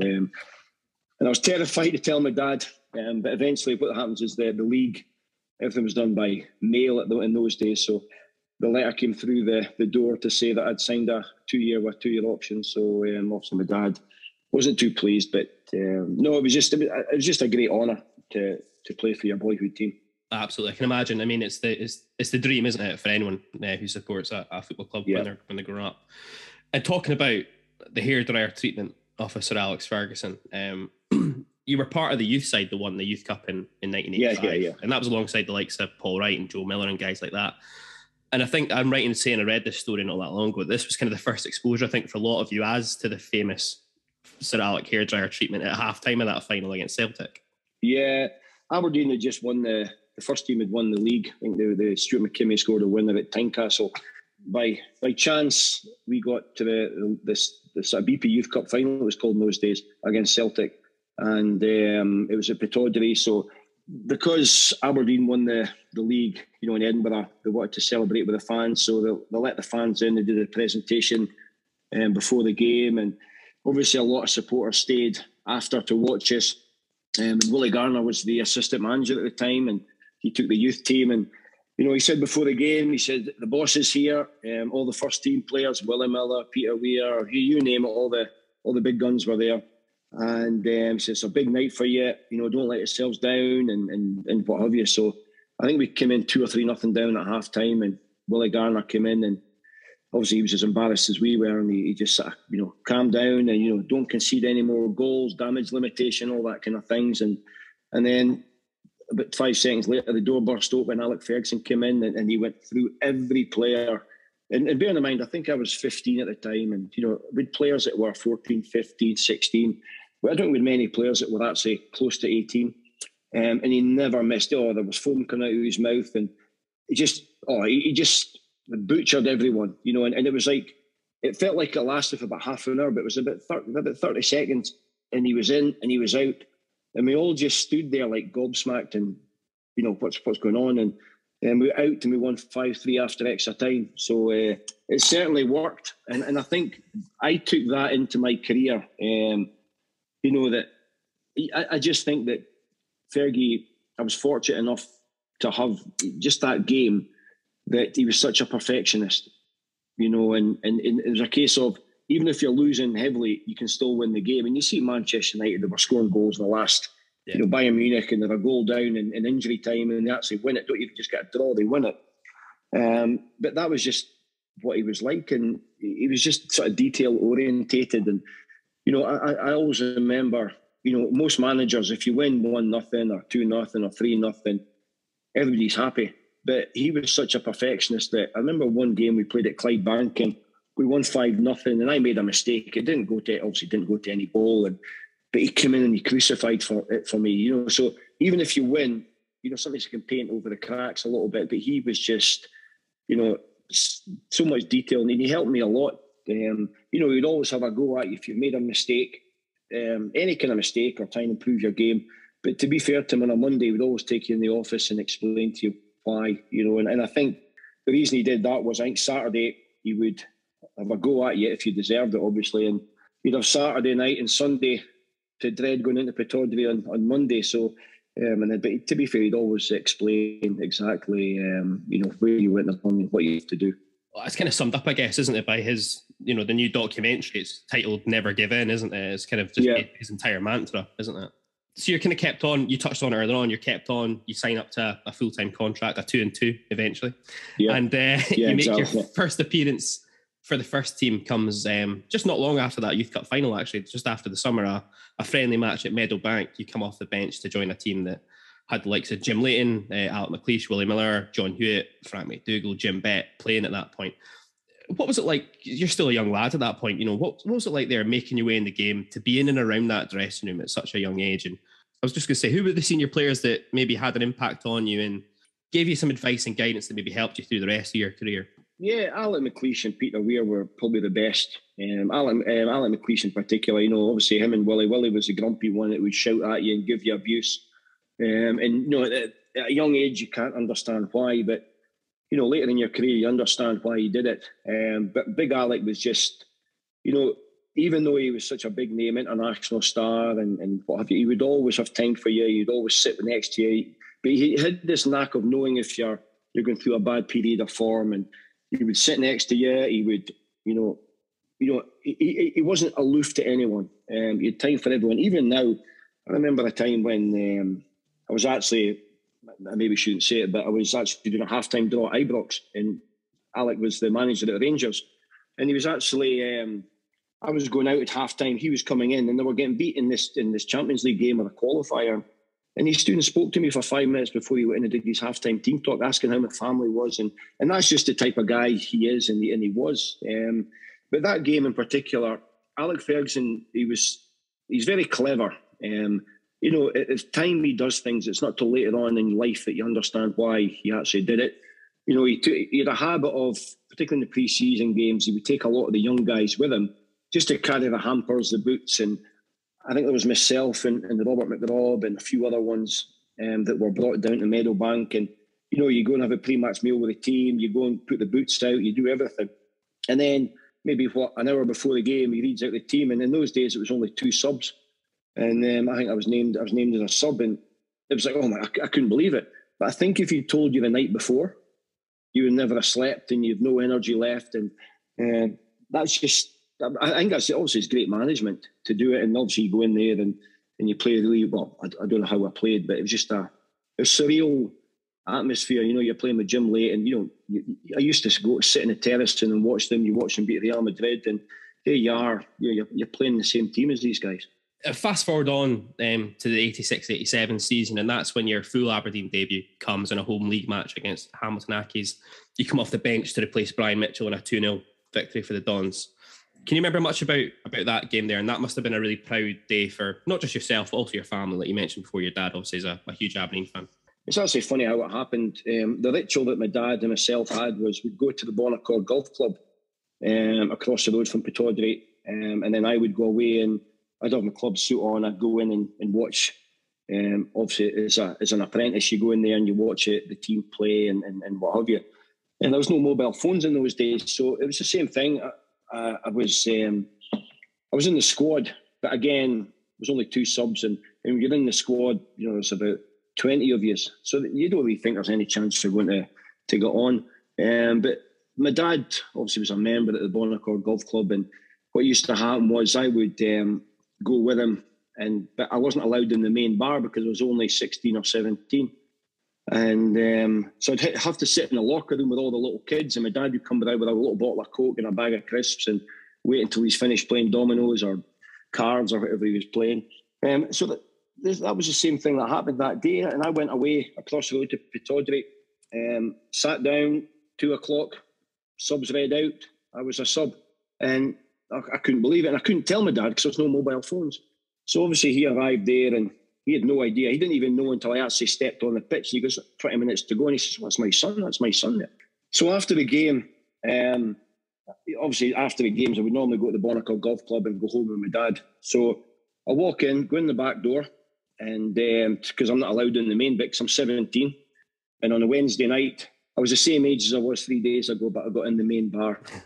Suddenly I became a little bit of a hero, and obviously it was a real great moment for my dad, when I walked through that door, because, it's every, as you said before, it's every kid's dream to play for your local team. And I think my dad was more proud than I was. It was a fantastic day. And again, Alec Ferguson didn't tell me the day before or anything. Even when I was a sub, I thought there's no way that he's going to stick me on. And he did. And I remember I think I let in a cross, and Jim Layton came for a cross, and I think he got his tooth knocked out and burst his lip. And there was no sub goalies in those days, so I'd only been on the pitch about 2 minutes. Everybody's looking a bit going in goals, and I'm hiding behind people because I'm thinking they've got to try and put me in goals. And lucky enough, Brian Irvin put his hand up and volunteered to go in. So maybe if I'd gone in goals, my career might not have been as successful as it turned out to be. And you also do well enough. You get a first start the following midweek, a 4-0 victory over Alloa in the League Cup, and that's then followed up with your first experience of European football, a start for yourself in the first leg of the first round of the Cup Winners' Cup against Sion, a 2-1 victory for Aberdeen, which was unfortunately overturned with a 3-0 defeat in Switzerland a couple of weeks later. What were your kind of first memories about playing those games in Europe? Well, the first game against Sion, I didn't have obviously, you just don't think you've got a chance. You get little bits and pieces. I played against Alloa in the League Cup, no disrespect to Alloa, but it wasn't a huge game. And also got 20 minutes against Hamilton. But, you play against Sion. I remember on the Tuesday, walking from the training to the bus at Seaton, the little mini bus at Seaton Park, and Archie Knox says to me, he says, Davey, he says, did you watch the World Cup? And I goes, yeah. He says, did you see the Moroccan Aziz Boudabala? And I had no clue. I says, yeah. No, but he says, well, you're playing against him tomorrow night. There was no videos. We didn't have video. And I didn't even know what he looked like. And they'd no names on their jerseys or anything those days. So I just said, yeah, that's fine. And obviously I started the game. And to this day, I still don't know who Aziz Boudabala was. I don't even know what play, if he was on my side or Stuart McKinney's side. I don't know. But that was a fantastic experience, the crowd, because in those days, Aberdeen, they were still a successful club. They're still challenging for things, even though it wasn't quite as a successful period as it was previously. But, that European nights were great. And I remember Paul Wright scored a fantastic goal from, I think it was about 20, 30 yards from a free kick. And, it was great. And at 2-1 you win. And obviously, as you said, I was a sub in the next game. And I think we obviously lost, which was a huge disappointment. By this point, though, you're really starting to kind of cement yourself in the first team squad and even in the starting lineup. A few weeks later, though, after this, you start in a 2-0 victory at Dens Park, which is actually Sir Alex Ferguson's last match in charge of Aberdeen. Can you remember what was the mood like in the dressing room when it was confirmed he was moving to Manchester United? And I guess just to reflect a bit on what was your own relationship like with Sir Alex when he was in charge at Pittodrie? I just found with Alex Ferguson, I've said about his detail and what have you. His son Mark played the same D-side boys club team as I did, and often he would come to the game, You go stand at Inverdee. You know, here's his famous manager. You wouldn't see that nowadays. He's standing at Inverdee watching his son play, and I used to hate when he used to came to play because I was an S firm. I thought I have to be about 10 times better than anyone else, and I'd spend half my time looking at the touchline to see if he was there. And then I'd often ask Mark, I says, "Your dad coming tonight?" And he goes, "No, he's not coming." "Oh, I'd have a great game." And then other times, "Your dad coming?" He goes, "Oh, no." And then you see the silver Mercedes coming out the car park, and you get all nervous and twitchy, and you have a bit of a nightmare. But no, he was great. I remember one time, which is quite a bizarre thing, and again, I keep going on about his detail, was that the number 11 bus stop behind Pittodrie, we used to train on Monday night as a 13, 14-year-old. And I remember standing at the bus about 9 o'clock at night, waiting for the bus to get home, and he pulls up his silver Mercedes and he says, "Davey, get in." Gave me a lift home. He didn't ask me where I lived, but he took me to my house in Garthy, because I was terrified. He was talking to me and it was like a one word, yes, no. I was terrified of him. And he didn't even ask me where I lived. So it just shows you, he just knew everything. And then obviously, there was speculation at the Dundee game, but it wasn't until, I think it was the Monday, in fact, I think it must have been the Monday or Tuesday. I remember, again, my dad, I was beginning to drive there, so I used to use my dad's company car, and I would give him a lift to the Bonnecourt Golf Club about 7 o'clock and pick him up about 10 o'clock. And I remember, picking my dad up, and I was listening to the radio, and it said that Alex Ferguson is going to join Manchester United. And I didn't think of uncertainty or what happens when a new guy comes in. It was like a bombshell more than anything. And I remember going into Pittodrie the next day, and it was almost like a funeral. It was just like so quiet. Because, let's face it, the man was there for, 7, 8 years he was there? I think it was 7 years. And, obviously it's similar to now when Derek McInnes, when somebody's been there for so long and it changes, obviously Derek McInnes has left, and, everybody at the club is set in their ways. And, in those days, Alex Ferguson ran the whole club. So it was just a weird atmosphere. And because I was only, 18 or 19, I was very quiet. I didn't talk to many of the players. I was still in awe of them all. And I just didn't know what the future held. Mm-hmm. But it was quite funny because I think about Archie. I think Archie was still at Pittodrie maybe, but it was Roll-On were still playing in the Youth Cup. I was in the first team at the time, and we played Celtic at Parkhead one midweek. I couldn't. I think we lost anyway. We come back at the bus. I put we put all the stuff back in the. By this time, I've got a car, so I'm driving home. About 1 o'clock in the morning, and I'm going along Auchinleck Road up to where my mum and dad stay, and and here's this car behind me, and it's getting closer and closer, and I end up going about 80 mile an hour on a 30 mile speed limit, and I'm thinking, who's this guy? And then I thought, oh my God, it's the police.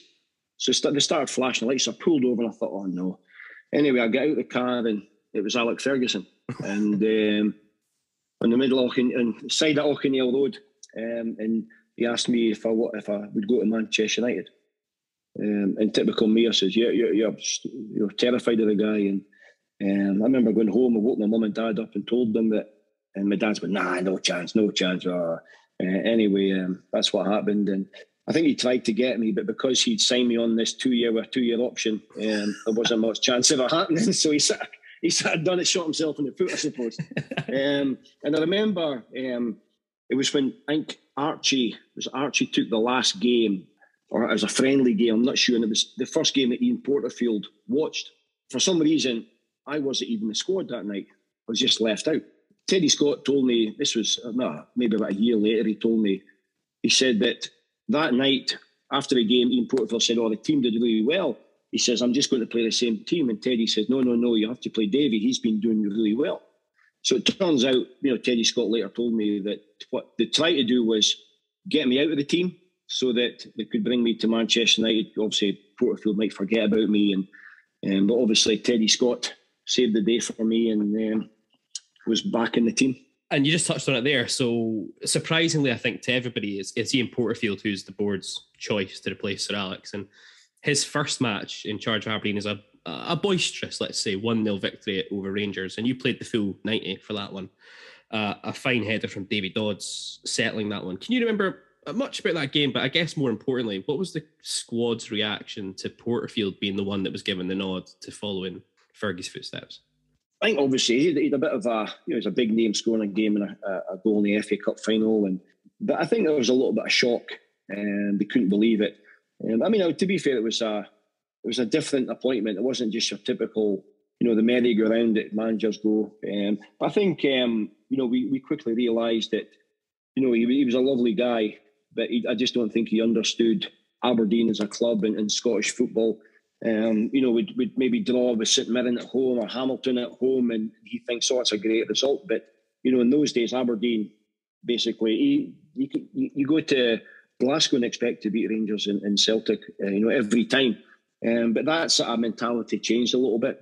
And he was very, loose with training, but don't get me wrong, lovely guy. I remember when I played, I was injured for a cup final and he actually gave me his medal. So I can't say enough about the guy, but I just felt that, but to be honest, I mean, you look at Manchester United, the managers, they've had Louis van Gaal, they've had Mourinho, they've had the best managers in the world, and it's very, very difficult to follow Alex Ferguson. And I don't think it mattered who came in. It's always going to be judgmental. Yeah, it's almost one of those you kind of don't want to be the first, do you, afterwards? Yeah, exactly. Yeah, you're right. Yeah. But at the same time, he had quite a good record. Like you say, his first game. But as time went on, I think it was time for a change. Yeah, too many draws, I think, is the way to always look at the Porterfield regime, I think. Yeah, it is, yeah. I mean, ultimately, that season kind of fizzles out a little bit. Aberdeen end up finishing fourth in the table and are knocked out of the League Cup at the quarterfinals by Celtic on penalties. And then it's Celtic again who eliminate Aberdeen in the Scottish Cup at the third round stage in a second replay. Oh, that's right, yeah. That was when they used to have about 100 replays. Aye, exactly. But at the end of the time, you're just hoping that somebody wins so you don't have to play again. Yeah, exactly. And it was always at Dens Park in Tannadice, those games. Yeah, a neutral Dens Park to play Dundee United. Exactly, yeah. And that obviously leads you to the first trophyless season Aberdeen have had since the 1980-81 season. But for you, it's a real breakthrough season. You made a total of 42 appearances that year, 38 of them were starts. Were you kind of now of the belief at that point that you were really a first-team regular? That's where you were?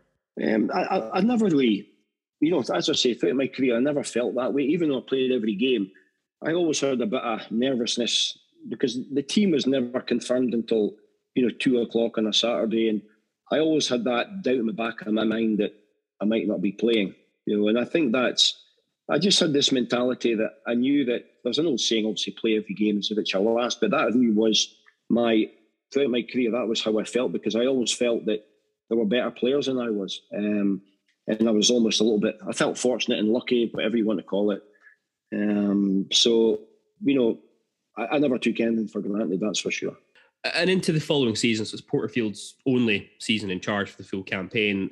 Aberdeen got off to a good start, actually, unbeaten until the 7th of October, which included some good victories against Rangers in the league, a 1-0 victory over Celtic in the League Cup quarterfinals, and you're a mainstay of the side at this part, which includes a 2-0 victory over Dundee at neutral Tannadice, obviously, as the Dons make it through to the final of the League Cup. Now, injury unfortunately forces you off in the second leg against Bohemians in the UEFA Cup, and this ultimately means you end up missing out on a first trip to Hampden with the Dons, who are eventually edged out 5-3 on penalties after an incredible 3-3 draw with Rangers in the first of that trilogy of League Cup finals. How frustrating was that for you to miss out on that final, given you were in the team, for the semi-final, it would have been your first final, you'd have played that game? Yeah, no, definitely. I felt when I actually injured it against Dundee at Dens Park, I believe I kicked the ground and tried to clear the ball. I think I kicked the ground, broke my foot. But I got an X-ray before Bohemians game, and they actually said everything's fine. And then eventually I had to come off in that game. My foot was too sore, and I got a bone scan. It turns out that it was a fracture, so that was me out for a couple of months or whatever, which meant I missed the game. But again, Ian Porterfield, took me in, and he said, "Look, you're still part of the squad." And I travelled with the team. I think I actually sat on the bench, to be honest. I did sit on the bench. In those days, there was no restrictions with the benches and stuff. And I'll never forget. You're there watching the game, and I think there was about 70,000 at the Old Hampden at that time, and I just couldn't believe the atmosphere, the speed of the game. I actually thought to myself at the time that I'm not even close in this team, in this game. And, you know, I think afterwards it was the first time I really appreciated, you know, like how fortunate I was to be in that kind of environment. And I remember the disappointment, losing penalty kicks. And, you know, obviously if I'd been playing, I'd have been part of the disappointment. But just watching the disappointment, like Willie Miller, and who'd won everything throughout his career, you know, I think it really just hit home how important it was. And, you know, what a big club, you know, Aberdeen were. You know, well, not so much were, but, you know, competing, you know, going to Glasgow, because that game could have gone any way. Obviously went to penalty kicks. And I just found, you know, and then when we came back, you know, Teddy Scott, they used to give you jerseys. He gave me 2 jerseys, number 3 jerseys. And Ian Porterfield, when we got back, gave me his medal, which just obviously still got today, which was a special touch. You know, he said, you played every game bar the final, so you deserve this. So it was a nice touch. Sad times, but a nice touch. And that injury obviously rules you out for a number of months. You end up coming back into the starting lineup in an away tie at Hearts, as I recall, and then injury hits again, and you're kind of out until the semi-final of the Scottish Cup against Dundee United at neutral Dens Park. And the original fixture's a 0-0 draw. The sides then draw 1-1 4 days later for a second replay, and at Dens, United run out 1-0 victors, and that kind of pretty much knocks the season on the head at that point. It's a sore end to the season. Aberdeen again finished 4th, nothing to show for it in the trophy cabinet. And a couple of days after the end of the season, Ian Porterfield resigns as Aberdeen manager. And it's at this time that the board take a look a bit more locally, and it's Alex Smith and Jockey Scott who are appointed as co-managers with Drew Jarvie returning to Aberdeen in the role of assistant. What were your first impressions of Alex and Jockey Scott, and how did you find actually the dynamic of the co-managers idea? Because it's so unusual. You know, I think everybody knew that Alex Smith was a manager and Jockey was the assistant, even though the title was co-manager. I think we always knew that, you know, maybe slightly Alec was the boss. But I was glad when Alex Smith, because I had played for him in the under-18 Scottish team quite a lot. He was a manager. When obviously he came from St Mirren, so a lot of the home Scottish under-18 games were at the old Anfield at Stirling Albion. So I was delighted when he became, you know, the manager there at Aberdeen, because it could have been anyone, but I think because he knew me, I felt a little bit more at ease. You know, I remember, I think that first summer he took me away with the youth team as well, and I went to Switzerland. But it was just great because he loved the young players, you know, and obviously he sort of made Ian Jess gave him a break in that cup final, which, you know, there's not many managers would be brave enough to do that yet. Ian Jess was probably the sort of secret weapon that basically won us the cup that day. I firmly believe that. And obviously Jockey was part of the under-16 Scottish team, and I knew how tough Jockey was, and so it was like a good cop, bad cop kind of thing. You know, Jockey was the grumpy one, and he'd shout at you. Whereas, you know, like Jockey had obviously played with Willie Miller and Alec McLeish, so he could handle those guys, which was good. Alex Smith was, you know, more to the youth kind of player. So it was a great balance. And, you know, it worked really well. And obviously Drew Jarvie, because of who he was obviously part of that 1976 team, same as Jockey. And I was, you know, just delighted to be able to work with those guys, and, you know, the stories they would tell us about their times, and just, you know, it was actually a great time. You know, also Alec Ferguson was great, but I think at Aberdeen it was fantastic with those guys. It was like a real freshness. And moving into that campaign, the new management team continue with you as an integral part of the first team as Aberdeen make it back to Hampden in the League Cup via a 2-0 semi-final victory over Dundee United. And it's Rangers once again who are waiting at Hampden. Can you talk us through this one, just your own personal build-up to that final for yourself? It's your first major final of your career, and you would have known, I guess, in the run-up, you've got a great shout at starting it. Yeah. I mean, that was obviously the first one, and I honestly feel it's probably one of the worst games I ever played for Aberdeen. And I think it was, I just kept thinking about it, because I kept thinking about the season before. I just felt that, you know, I just thought about the game, playing against likes of Davy Coopers or whoever we're playing against, and I was actually drained thinking about it. So when the game came, I'd actually no energy. I'd sapped all the energy just thinking about it. Obviously, I was still quite young at the time. And I remember, obviously, I took a short throw in back to Theo Snelders, and I think he came out and took down, I think it was Kevin Drinkle maybe. And to be honest, my game, the performance went from bad to worse, really. And then at the end, I think there was a substitution. And for some reason at Aberdeen, I don't know why, but I always had to pick up Richard Goff or Terry Butcher, and I wasn't the biggest guy. But I don't know what it was, so it came to the end, and I said to Brian Irvin came on as a sub, and I thought, like, Brian, you take, it was either Terry Butcher or Goffey.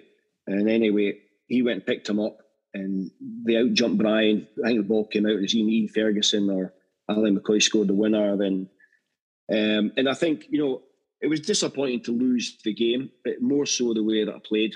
And I'll be honest, after that game, I actually thought to myself, I'm not good enough to play in these games or at this level. And because I took it pretty hard, I blame myself a lot for what happened. But it was a horrible feeling, because I saw the disappointment before and the disappointment again, particularly the way that I played. And it took me a good few games to go over that, to be honest.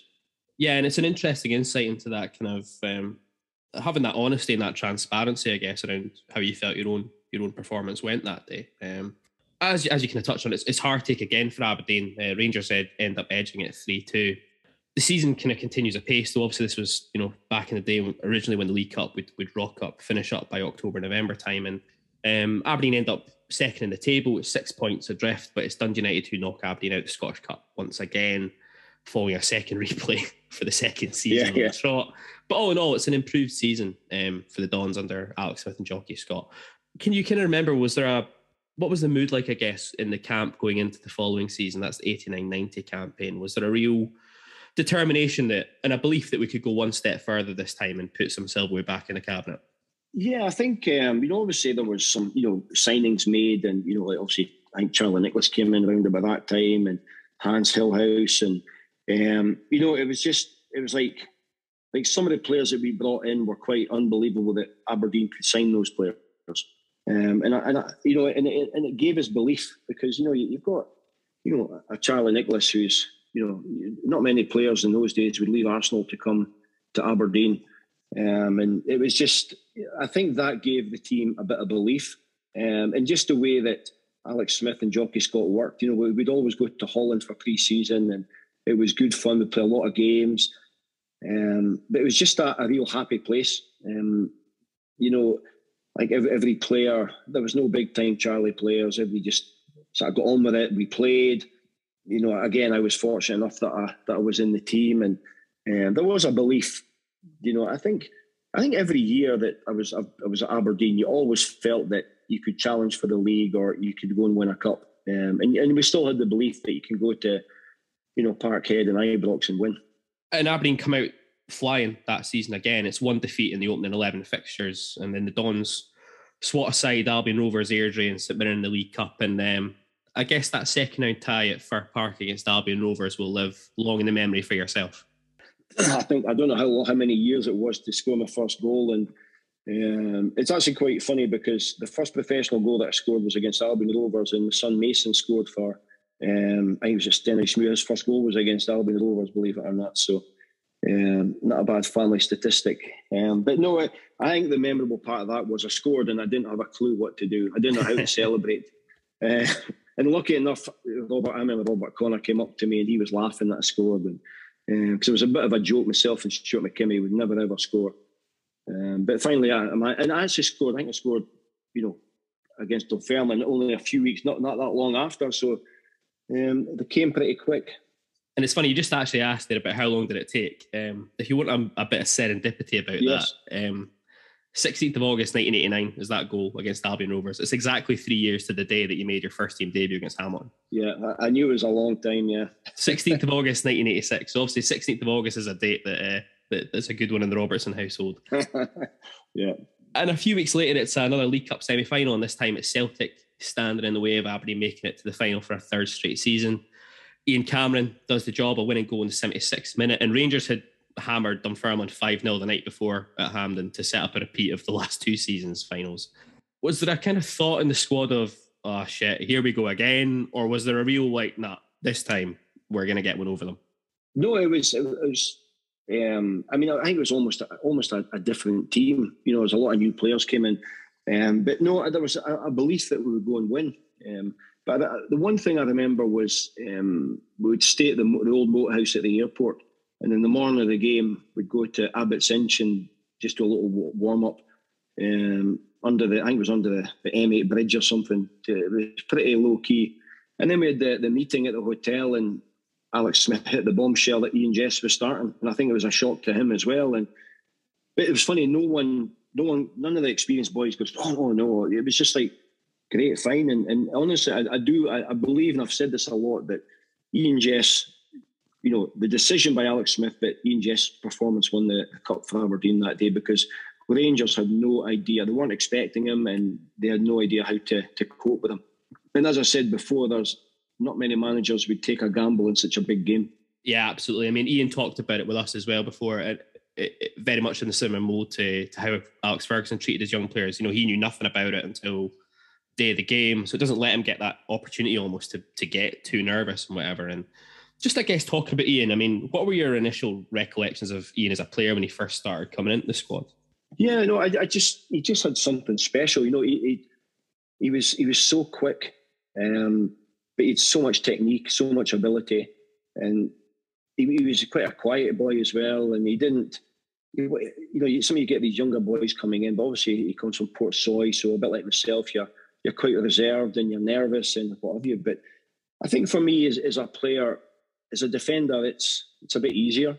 But I think as a player like Ian Jess, a forward, and somebody who can do a little bit different, to do it against the top level players that he did, and it wasn't just a game here and there; it was every week. And I remember one game he scored. Was it 4 against Dunfermline? But the finishes and the pace and everything, it was just incredible. And he never changed as a person throughout his time the time I was at Aberdeen with him. But as I say, just a fantastic talent. And I do feel that maybe he didn't pick the right moves to go on. And I think he could have played higher than in England in the clubs that he did go to. Yeah, it's funny actually. We were speaking to, we were talking to Theo Snelders about Ian a couple of days ago. And Theo's view was very much he should have gone to the continent. He probably shouldn't even gone to England. He should have looked for a move abroad. He'd have been really well suited to the Dutch game. I know he had opportunities to play in Italy, for example, with Sampdoria, when he actually ended up going to Coventry instead. And yeah, for guys of kind of my age who just missed out on Gothenburg, so we're just slightly behind that. Like, Jess was always one of the first player I think that we grew up with that were like, wow, because he was one of us as well, a local lad, like yourself. Yeah. And he had it all, and I think that 4 goals at East End Park you spoke about. Oh, it was incredible. Yeah, it was an incredible day. That it was always a hard place to go, but him and Hillhouse, it was almost like clockwork. It was like telepathic. I think those 4 hastened Davy Moyes towards retirement. I think possibly that day. I think so. Yeah, I think so. Yeah.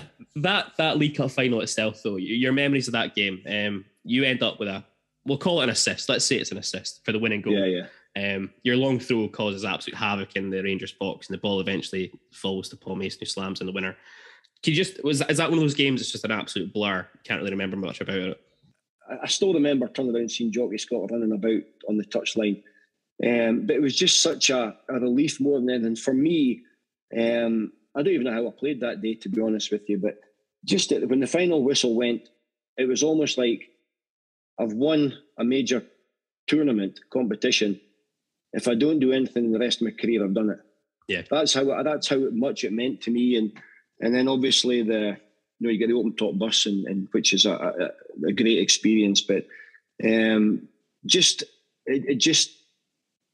win like in your career, you win games, and okay, you win a game, there's another game.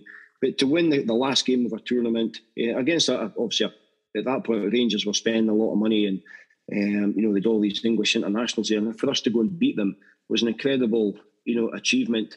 I remember Big Alec, on the bus journey going back up to Aberdeen. It was just an incredible, time, and you just wanted to do it again. You wish you could put it in a bottle and keep it. And it was just, obviously, you get that medal and, you keep looking at it, you can't believe that, a local boy from Garthd's managed to do it. And as I say, if it was the last game I ever played, I would have been a happy man. Yeah. And you kind of just touched on it there a little bit, but can you explain to our listeners, as a professional footballer, getting that first trophy in the bag, does that just drive you? Does that give you more hunger as a player to go on and win more? I think for me, it gave me confidence in myself. That I've proved to myself, you're still playing in front of big crowds and a cup final pressure game that, obviously I did okay that day. But to get that medal and, it's something that you dream of. I know many, kids, even when I was growing up in Aberdeen, there were players that were better players than I was that maybe didn't get the luck, didn't get the breaks.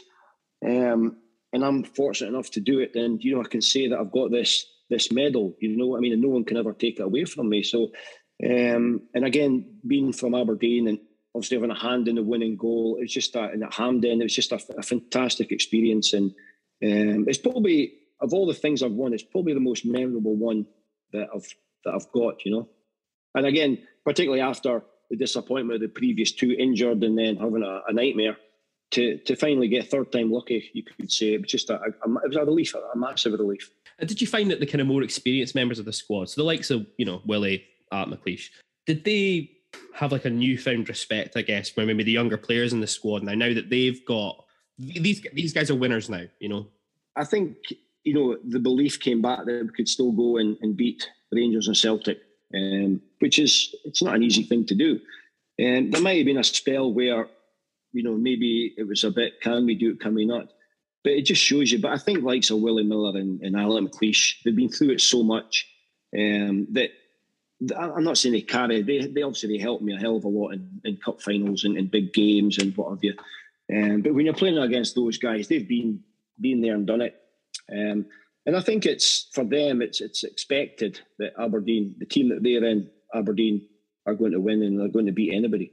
In a matter of weeks after that League Cup final, the Dons bring in a European Cup winner and a Dutch internationalist in Hans Gilhouse from PSV.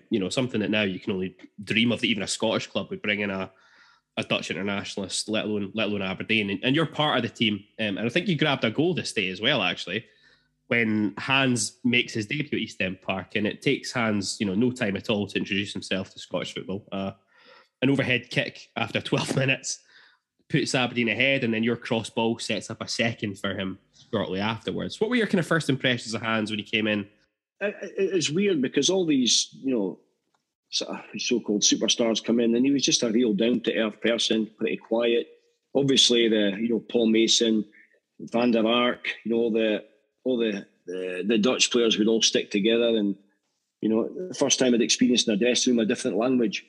They'd all talk their own language and what have you. But I mean, that game against Dunfermline, you knew he was good, because the only reason we got him was because they signed Romario. Which, we're fortunate that happened. And in that first game, there was one move he had it when he actually flicked the ball around. I don't even know who it was, John Watson or somebody, flicked the ball around him and it went around the other side. And the pace of him was incredible. The low centre of gravity. But the goals he scored that first two, and then he scored some fantastic goals throughout his time. And but as I say, you sort of pinch yourself that you're in the same team as that sort of big time players. And then I think that season he went and played in the World Cup or European Championships. An Aberdeen player, going playing for Holland, which is unheard of. In a massive stage. Yeah, that's right. No, he was part of the Italian 90 squad for Holland, which is just, like you say, when you look back at it now, it's kind of almost crazy. Defeats to Hibs, Celtic and Rangers and 3 draws in the spin in February leave the kind of league campaign floundering, but progress in the Scottish Cup is swift. Partick Thistle, Morton, Hearts and United are all dispatched in style to set up that showpiece final against Celtic at Hampden in Maine. A week before, a youthful Aberdeen side hammer Celtic 3-1 at Parkhead, but the cup final itself is memorable only for being terrible. Was there any particular reason you think that game ended up being so bad? I think it was just the pitch was all rutted and hard and it was boiling hot, and I think both teams could have played today and no one would have scored. It was such an awful game. I don't think I was as nervous as I was before. That game was a League Cup game, maybe because I'd played, but we'd had a long season, a lot of games, and it was just, it was always going to go to penalty kicks, and that the penalty kicks itself was, probably one of the most nerve-wracking things that I've had to endure. I think in extra time, Mike Galloway gave me a dead leg, so by the time the game finished, I could hardly move, couldn't hardly walk, and so obviously they pick the 5 penalty kicks, and obviously there's no chance I'm going to be in the 5, thankfully. But then the way it works out, it goes to the 6th penalty kick, and I'm thinking, oh no, and I've totally seized up by this time. And I remember looking along, and there was Brian Irvin, there was Graham Watson, and it goes to the 6th or 7th penalty kick, and I think to myself, I'm going to have to man up here. I can't have Graham Watson taking a penalty kick. So for some reason, I just says, I'll go, because by this time it wasn't even planned. It was just whoever fancied taking one. So I remember walking up, I'm thinking to myself, I haven't taken a penalty kick since boys club. We didn't even, in those days, we didn't even practice it. And I'm walking up and I'm thinking, I have got no clue. It's the Celtic end. I've got no clue what I'm away to do here. And everybody afterwards said, oh, it was such a cool penalty kick. It was a 2-step run up, but it was because my leg was, I couldn't even run. So I step up and I try and hit it towards Pat Bonner's right-hand side. And thankfully I mishit it and it goes straight down the middle, because if I'd hit it the way I wanted to hit it, he'd have saved it, and then I'd have been it wouldn't have been Anton Rogan, it would have been me that sort of blew it. Yeah, because you're in sudden death stage at that point. You need to score to keep things alive. Yeah, and then when I scored, it was like, thank goodness for that.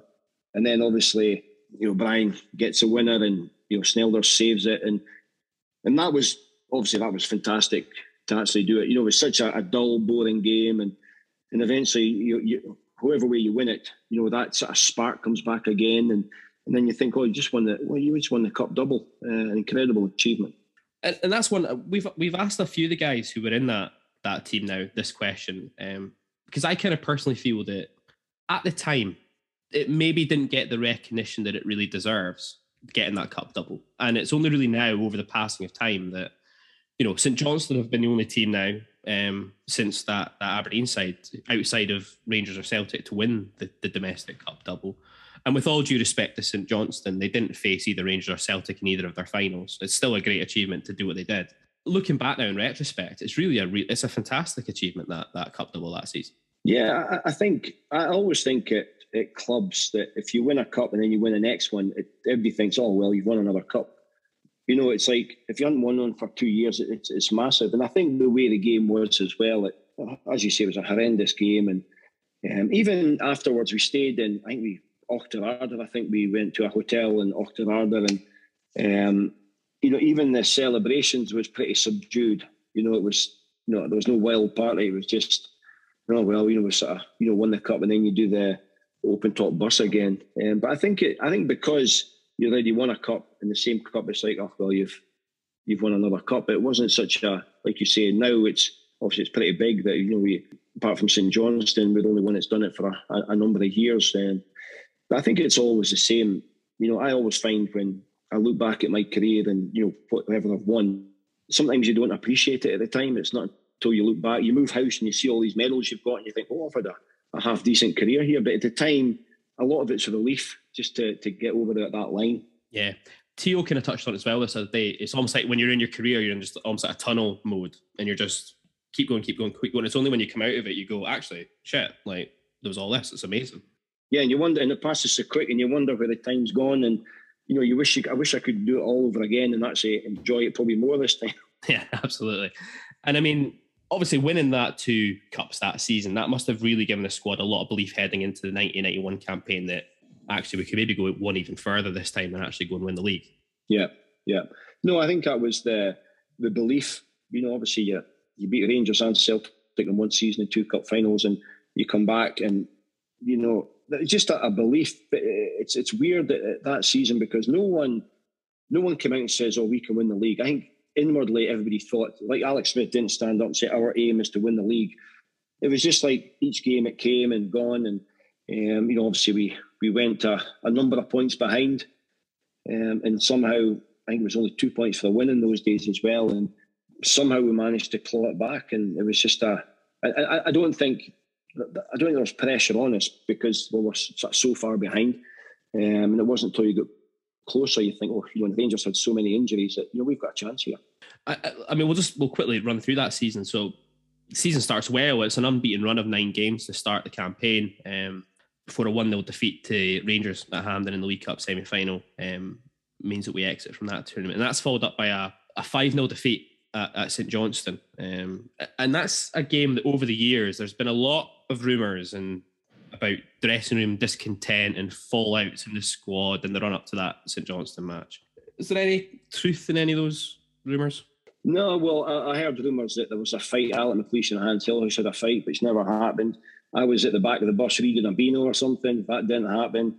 It was just a normal day on the bus, pre-match meal, go to the game.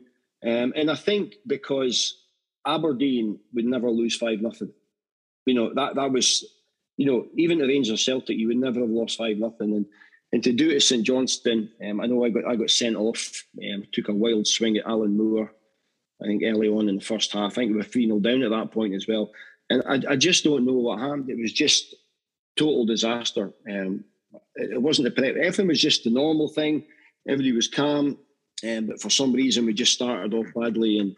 And I think all these stories came out based on the fact that Aberdeen don't get beat 5-0 by anybody, or even 4-0. I think up until then, I don't think we'd had a heavy defeat in my time playing there. And that was probably the big one. And I think that's where all the rumours came. And so, obviously it was a shock for everybody. I remember going back in the bus, everybody was just it was the quietest bus ever. A bad day at the office all round, I think, is the best way to describe that one. Yeah, definitely. Yeah. I want to forget. Yeah. But, superbly, Aberdeen rallied from that defeat, unbeaten in the league until the 8th of December before a 1-0 defeat at Hearts. And then that's followed by a shock exit, I guess you would describe it, from the Scottish Cup to Motherwell at Pittodrie. But then this sparks Aberdeen into life again, and the team embarks on a sensational run of 12 matches, unbeaten, 11 wins in total to bring Aberdeen to the brink of history in a final day shootout at Ibrox. The Dons obviously beat St Johnstone 2-1 the week before, which ties in with Rangers getting beat 3-2 at Motherwell. Can you remember the atmosphere around the club that week in the run-up building up to that game at Ibrox? Well, I remember the game, when we beat St Johnstone. And our game finished earlier. I think there was a lot of injuries at Fir Park. Our game finished earlier. And during that time, Motherwell scored. And obviously radio was on or whatever. And it was almost like, well, we only need a draw. I think before that, we'd have to go there and beat Rangers in the last game, which obviously it's a tall order. But I felt that we sort of celebrated as if we'd won the league in the dressing room afterwards. Oh, well, we'll only have to go to Ibrox. I think that was the mentality, okay, for that day. And then, I remember obviously the bus journey going down. It was obviously quite a quiet bus going down.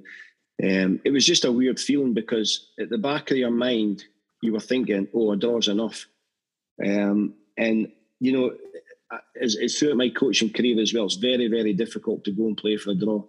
And I think on the day, I think we played 3 up most of the games. And I think they changed it to 2 up. But a lot of people say, oh, that was the reason we didn't win the game.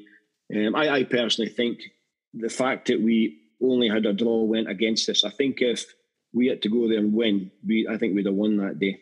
And then again, we were, Ibrox was getting, the club deck was getting all, built on top, and we were in a porter cabin. So, I remember coming in after the warm-up, and the porter cabin was virtually moving with all the atmosphere and the noise of Rangers supporters and everything.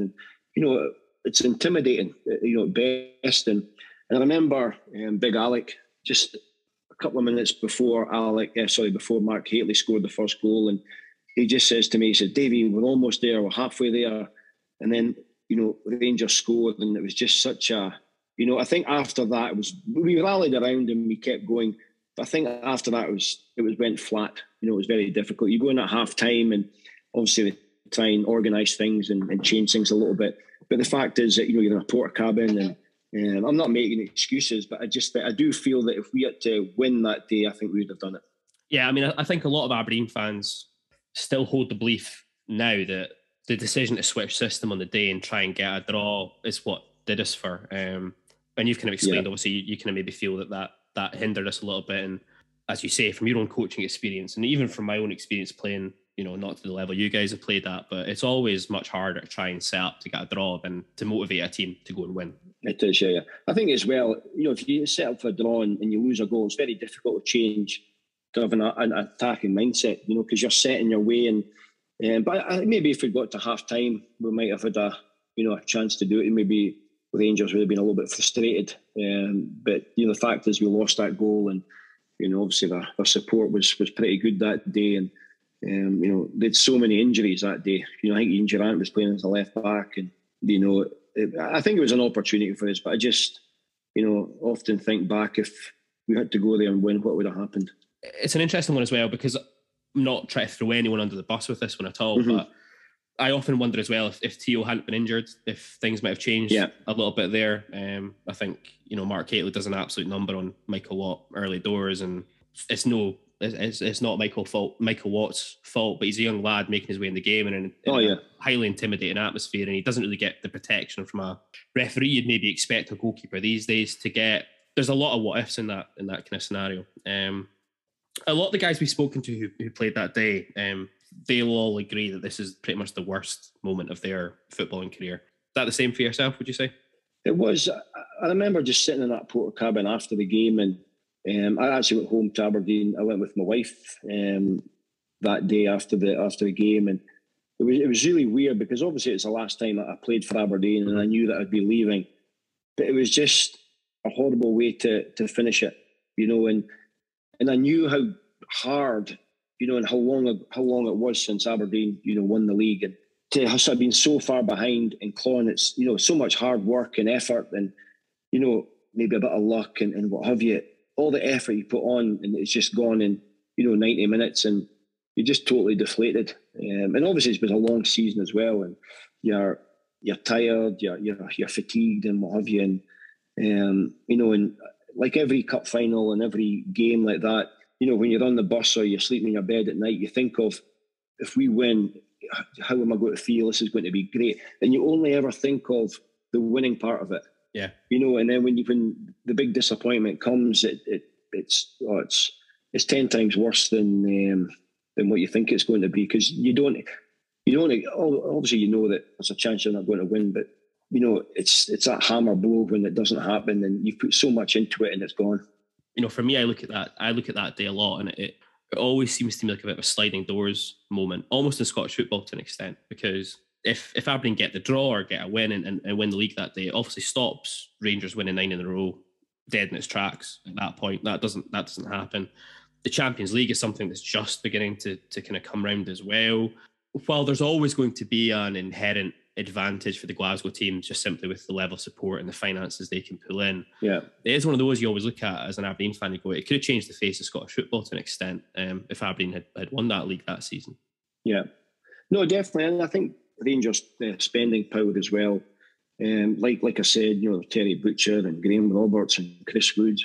It's very, very difficult to compete with those. But I think over the season, we certainly competed, and it could have gone either way on the last day. And like I just keep saying, it's so much effort. And I mean, that season, to do what we did, we're almost underdogs to get to where we got to.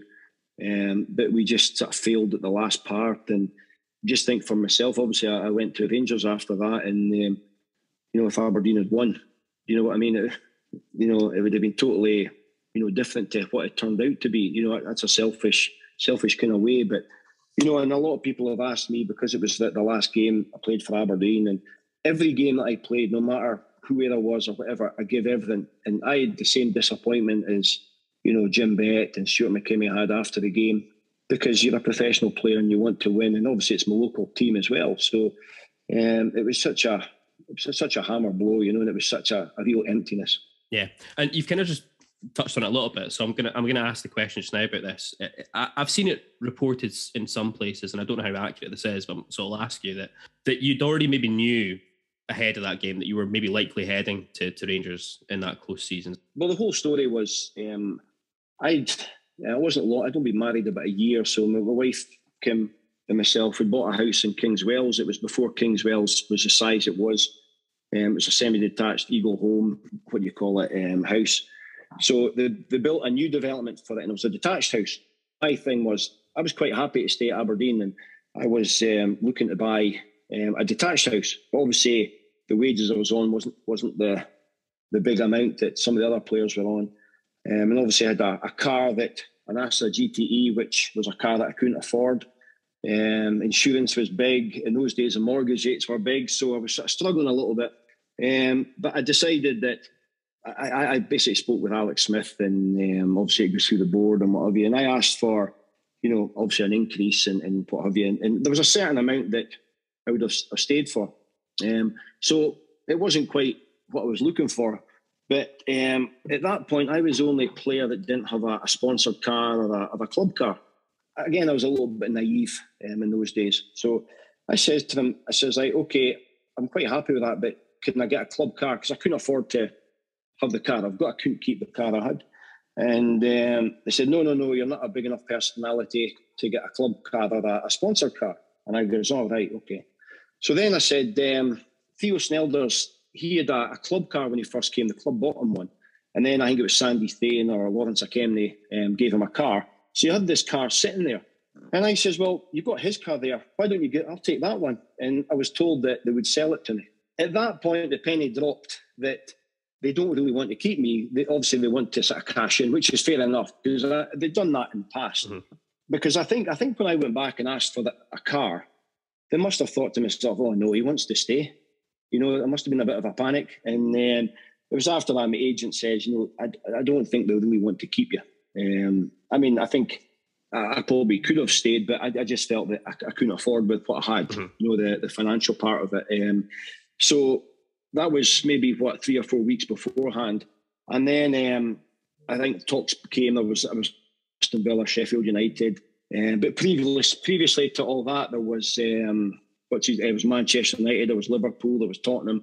But when my contract was expiring then, obviously those clubs weren't there. And then obviously the Rangers one came in, and obviously I decided to go there, and I decided probably a week or so before that I was going to go to Rangers. I sort of agreed to go, and and I must admit my dad wasn't very happy, like many Aberdeen supporters were, but and I've never really told that story. I got a lot of stick mm-hmm. For doing what I did. I certainly understand how everybody felt, but I wasn't at that point going to come out and say why I left or whatever, because Aberdeen were a fantastic club to me, and it's happened a lot. Previously that they bring through some young players to sell them on for a fee, and like every club, there's always a price for every player, and it's not until recently that I've sort of said that side of the story. So. But I certainly understand how Aberdeen supporters, feel, or some of them still feel the same way. And but it was just something for me that I had to sort of progress myself. And one of the things, like I keep saying, I was very insecure and doubted my ability. That I felt that going to a club like Rangers, I'm still playing against the same team. I'm only a couple of hours away from home. I'm playing against the same players, so it's an easier transition, So that's really how it all came about, and that's why I went there. But again, I a fantastic time at Aberdeen, and was well looked after when I was there. You've kind of answered a few things I was going to bring up, actually, just in that there. I mean, because obviously it's fair to say that the departure to Rangers, left it was a controversial one anyway. Let's be polite about it. And were you kind of aware, do you think, at the time when you made the move, or thought about making the move to Ibrox, just how controversial it might end up actually being? No, again, I didn't think I was anybody special. I didn't think I was a famous person. I didn't think I was the greatest player. So when I went to Rangers, I didn't think there would be a big fuss, because I didn't believe in my own ability, if you know what I mean. Yeah. And I was quite shocked how it happened. My dad, he got his car, scratched and all sorts of things. And my brother got bullied at school. So, I didn't think of all these things at the time.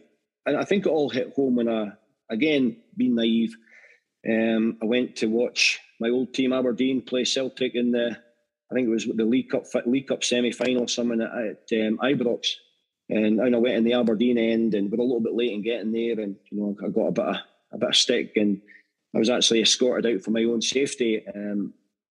So I was actually in a stadium where both sets of fans didn't like me, which I found a bit quite unbelievable, because, like I said, I didn't think I was anything special. I didn't think anybody would be concerned, because I thought, well, they'll get another left back and what have you. But I know, a local boy, Aberdonian, basically signing for the rivals. But, there's obviously that, like I said, there's reasons why I did it. Mm-hmm.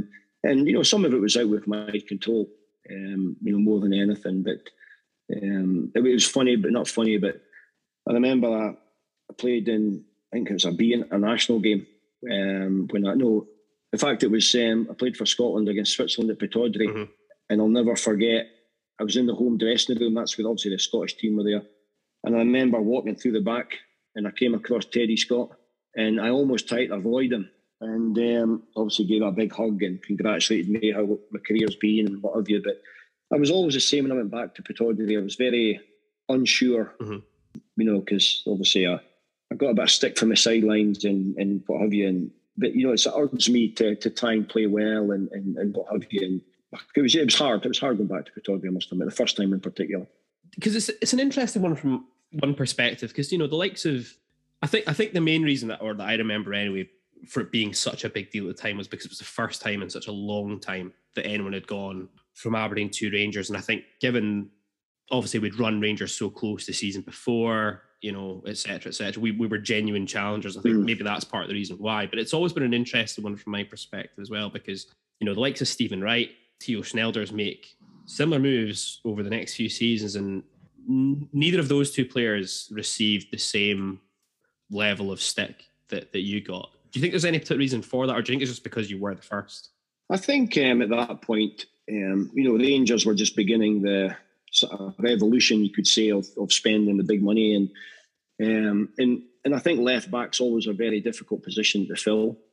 Doug Rugby and that, it's been hard even since I've left. It's been hard. Obviously, it's changed a little bit now, but and I think as well, because a local boy, I grew up in Aberdeen as well. I think that's probably another reason. Yeah. But as I say, at the time, I didn't think anything of it. But obviously, as time wore on, I knew exactly what it was all about, and it was hard. I mean, I'd come back up to Aberdeen to visit my parents, my wife's parents, and then what have you. And you go out for dinner at night, and I got a bit of stick in restaurants and stuff like that. But again, I thought to myself, why me? But as you get older, you realise why. Do you feel that like the move, the kind of fallout from it, does that tarnish in your mind your kind of time as a player with Aberdeen? No, I don't think so. I think it doesn't, because I loved every minute of it. I did what a lot of Aberdonian kids wanted to do, play for your team. And, I remember the first time I ever played at Pittodrie was in a Champions League Cup final. Mm-hmm. Just thinking how big that pitch was in the crowd. And then eventually you go and play, you end up playing the same team as your heroes, Miller, McLeish, Leighton, Peter Weir playing in front of me, John Hewitt, guys like that.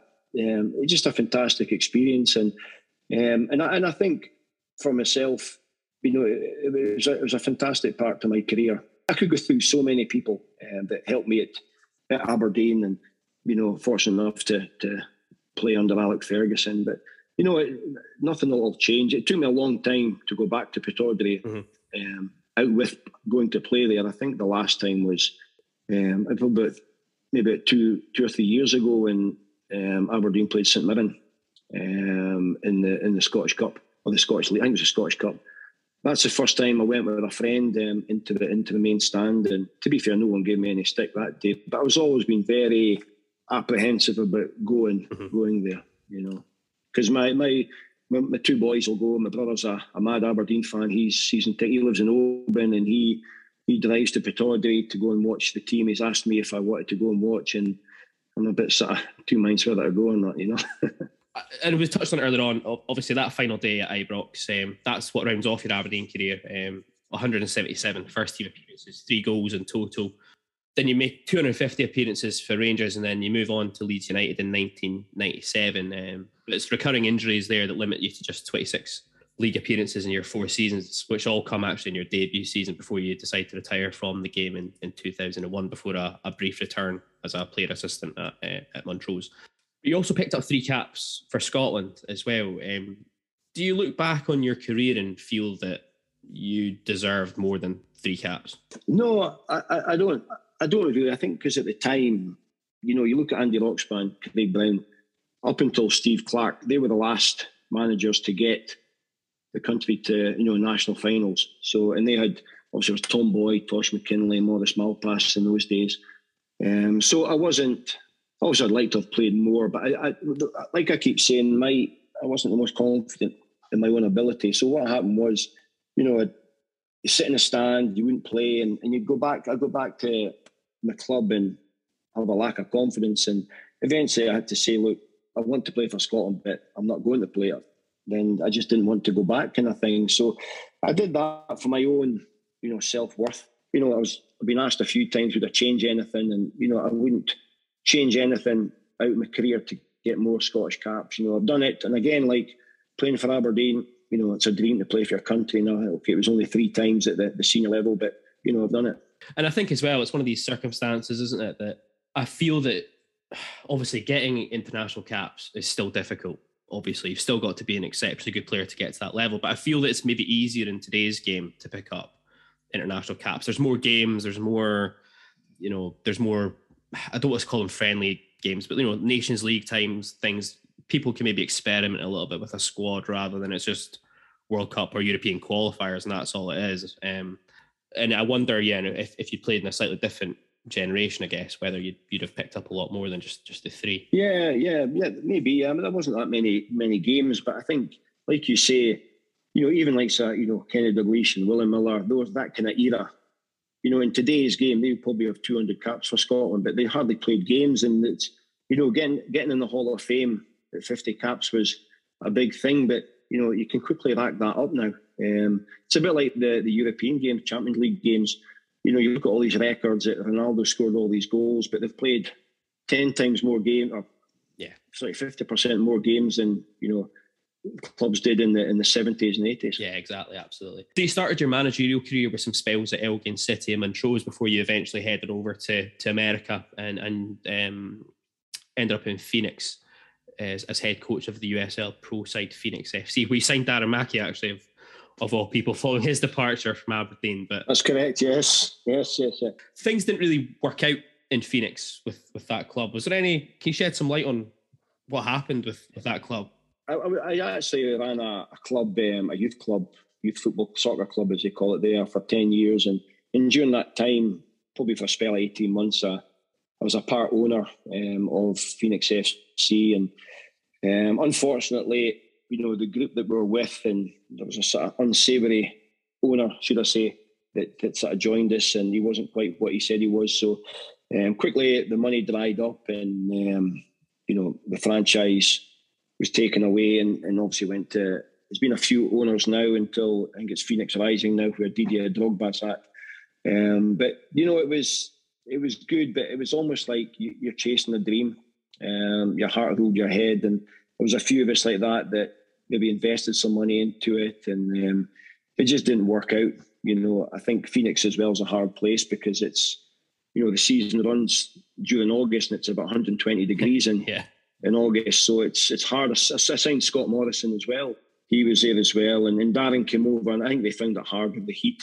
Darren came over, and he was absolutely brilliant pre-season, great, and then he got injured the day before the first game of the season, and because it's a short season, he hardly played. And there was quite a funny story about Darren. We were playing Tampa, and he hadn't scored a goal. The season wasn't going that well, and there comes a point when you think this is a turning point, this is going to be it. So we're playing really well. Half-time came, second half came out with this player, Anthony Obadiah, that he played at Ajax. Anyway, passed the goalkeeper. Goalkeeper brought him down. Penalty kick. Darren Mackey steps up, and there's a big lake behind the goal. And I just thought to myself, this is it. The season's going to turn now. And he hit this over the bar into the lake. And about 2 minutes later, I look, and the ball, Tampa run up the pitch and score 1-0. And I just turned around and I saw this ball floating away down this lake and down this river, and I just thought, no, this sums it up. And then after that, it just went bad to worse. You know, the financial part became an issue with the club, and that was basically the end of Phoenix FC. Yeah, I think that story, it's funny you brought that up. The three of us who run the podcast, we've got a video of that actually. You still got it, have you? Yeah, one of the boys found it a while ago, and it's about 5 minutes later, like you say, the game moves on and there's just this ball bobbing in the lake behind the goal. It's like, oh man, it's unbelievable. But yeah, I mean, obviously you spent quite a bit of time obviously in the US working at those levels, and it's obviously the environment from which Stephen Glass has left to join Aberdeen. Do you think that obviously things are a bit of a struggle just now for Stephen? We're recording this just a couple of days after the 2-1 defeat to Dundee, and we'll have to wait and see what ends up happening in the near future with Stephen. But do you think that environment in the US at that sort of level is potentially a good grounding place for young managers, though? Yeah, I think it is. But I think the USA, it can be a little bit false at the same time. You know, the supporters-wise, you know, there's no real, because every club's relatively new, they don't have a history and they don't have like a passionate Aberdeen support or a Liverpool support or what have you. It's just people that go for a day out, you know, and if you don't win games, no one's on your case. You know, it's like, oh, we'll go there and we'll have some hamburgers and we'll talk to our mates and have a few drinks, and it's a day out, you know. And a lot of the sports in the USA obviously are all like that. And I think when you come to a club like Aberdeen, there's so much pressure. And I don't think that, obviously Stephen's played there. Aberdeen's played at Newcastle. He's played at, you know, obviously some big clubs. But it's always hard, you know, going from that environment to here, to Scotland. You know, I find it, you know, when you come back, I'd lived in America for 10 years and you come back to Scotland and, you know, you maybe go to 1 or 2 games and you can just see the passion that the supporters have got. And, you know, it's a lot, it's a hard pressure. And I always think for like Sir Stephen, it's a little bit like, to a lesser extent, you know, obviously Alex Ferguson leaving and even Derek McInnes, you know, left. He'd been there for 7 years and everything was done his way. And I always feel that when a change like that happens, it's always going to go backwards before it goes forwards.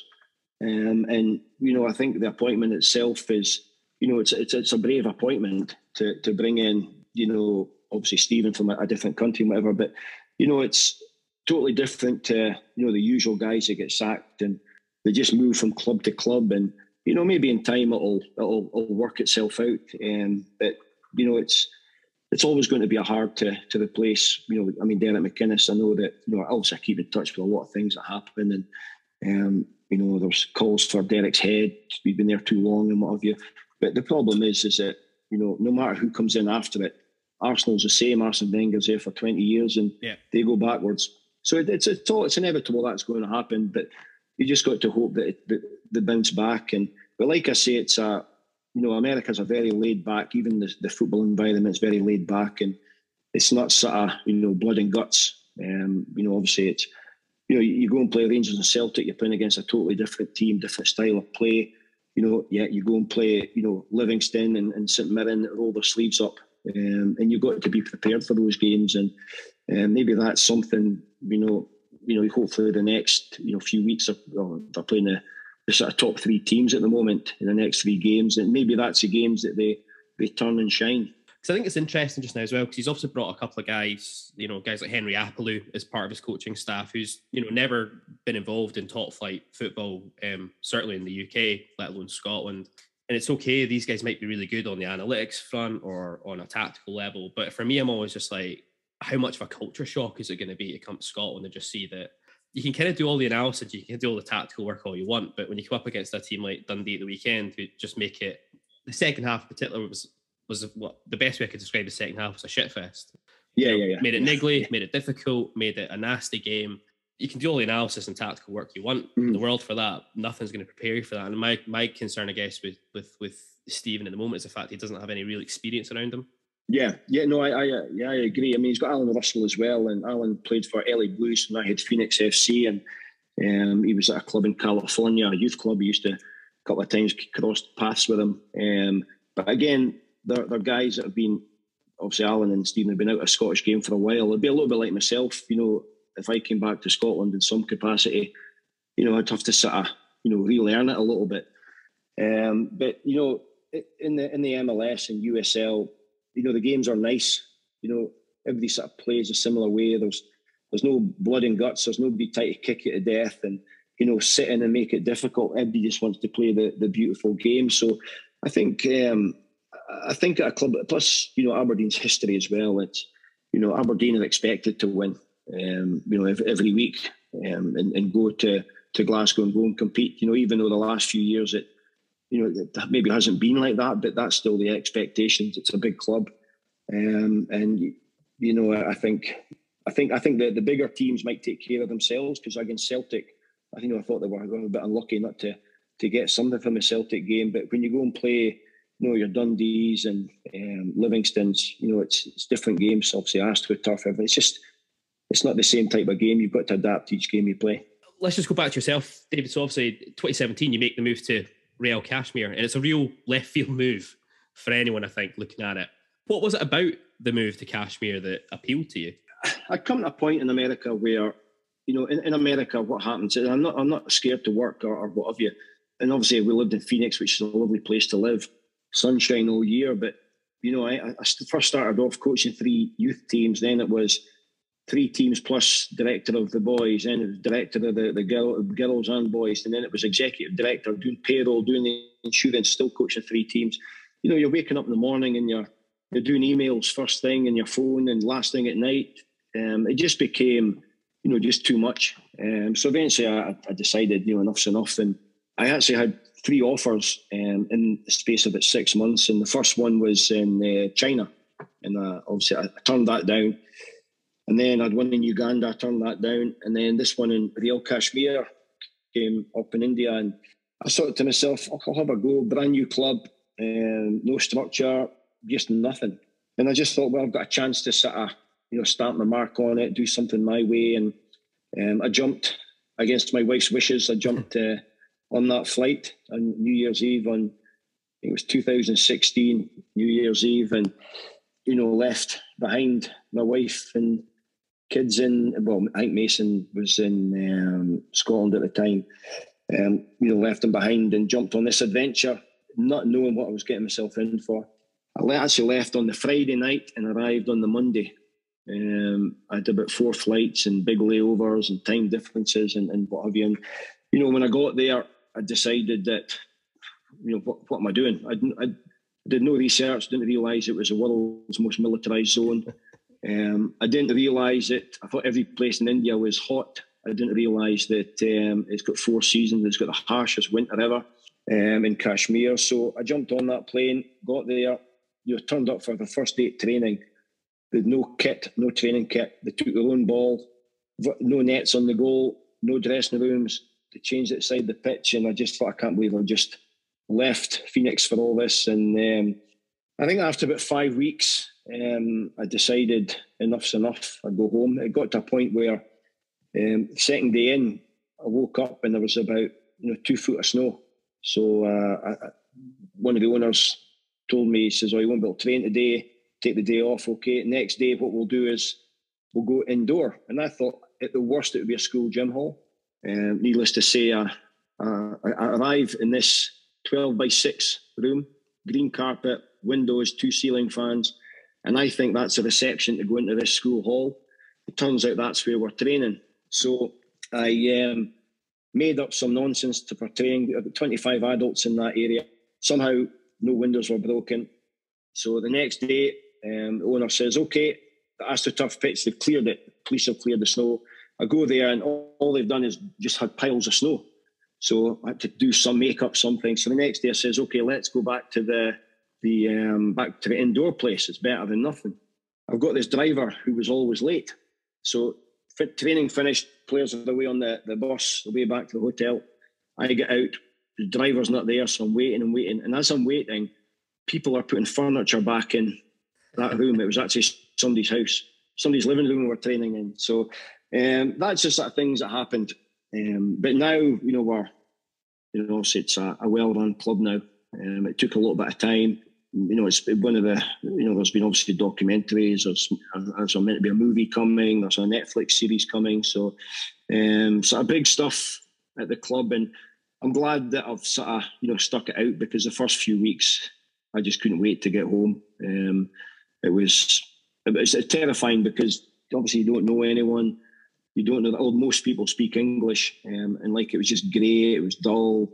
Obviously, I had a wife that wasn't talking to me, so it was a pretty grim few weeks. But as I say, I'm glad I stuck it out. I can imagine, and I mean, obviously, you spoke about the documentaries just there. They're a brilliant watch. I think they're still available on the iPlayer and stuff like that. So anyone that hasn't seen it should go and check them out. And I'm quite intrigued by these ideas about film and Netflix and all. That'll be a good watch. I think it's quite an environment you've found yourself in there.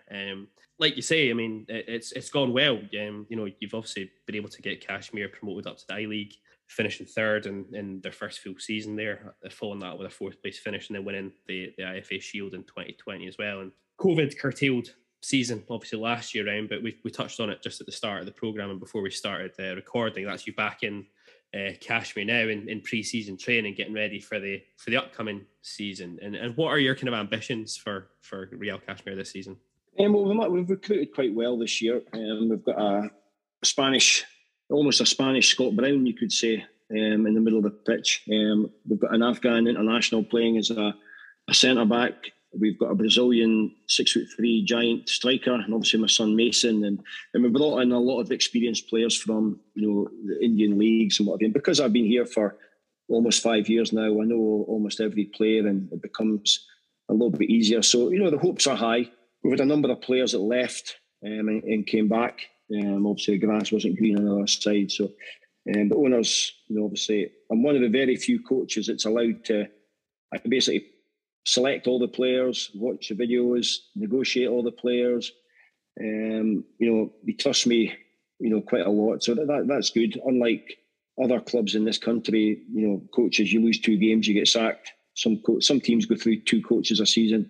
And someone else picks the players for them. So I'm in a very, very fortunate position. Obviously, it's hard being away from home. But, the owners each year backs me every year. So, I'd like to repay them. Obviously, it's hard to say we're going to win the title, but I think with the team we've got a chance to challenge anyway. Good stuff. And it's obviously going to be an interesting and a demanding season. We spoke about it earlier. It's, for anyone who's not familiar with it, the league's going to be running a bio bubble, so to speak, in Calcutta, where all the teams will just be based there for a really truncated 4-month season, which that must be really difficult to try and prepare for as well on a mental level. Well, it's hard, because what you do is, last season we did play the IFA Shield. We came off a plane, played the IFA Shield. Obviously, we won it. And then after that, like this season, we're having 4 or 5 weeks training in Kashmir first for fitness and high altitude training, and obviously whatever we need to do, get the team together. And then we go to Calcutta, play IFA Shield again. And then, what happens is it's strange, because we go in a 10-day quarantine. So you're stuck in a hotel room. You're not allowed out of your hotel room. They knock on the door, they leave food, almost like airplane food, at the door. So you don't see anyone. And the hard part is to keep the players fit, because you can't even go into any other person's room. There's a AIFF guy stands and watches 24 hours a day. It's difficult. It's the longest 10 days ever. And then after that, you're allowed to sort of move about, but only in your corridor. You can go room to room. You only get down in the lift for meals and for training. So you only get 90 minutes of daylight a day. It's very difficult. So it's going to be, I think we've done it before, so we can do it again. But the first time it was horrific. And a lot of people think I'm mad coming back, and maybe I am. But just the passion I've got for the club, and I've been part of the whole journey, so it'd be hard to walk away from this. Do you have any ambitions yourself to kind of return back to Scotland in a kind of managerial role yourself? Yeah, at some point I'd like to. But again, like I say, it's an incredible job. It's one of the, as I say, it's a great job, great situation I'm in. It's just obviously in the wrong place, too far away from home. Like I said, I'd obviously like to come back to Scotland at some point, but whether that's to work or retire, or maybe I'm just getting too old, I don't know. Time will tell, but it would be very, very difficult to leave this club. And our owner, Sandeep, as I say, has been a fantastic person to me and my family. Good stuff. And we wish you all the best for the upcoming season. Fingers crossed you can pull one off in that bio bubble. Yeah, fingers crossed, yeah.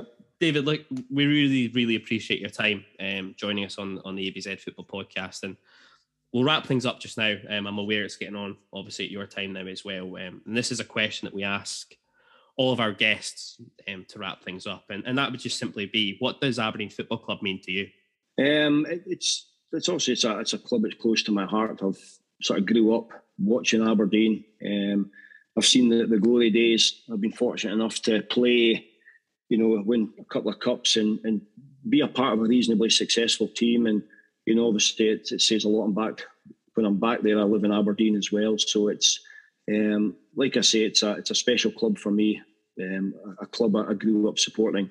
I went with my dad, and who's sadly not here anymore. So a lot of memories with my time both playing and going to watch Aberdeen, and obviously I still keep looking out for what's going on there, and hopefully those days will come back again soon. I know it's going to be tough, but fingers crossed.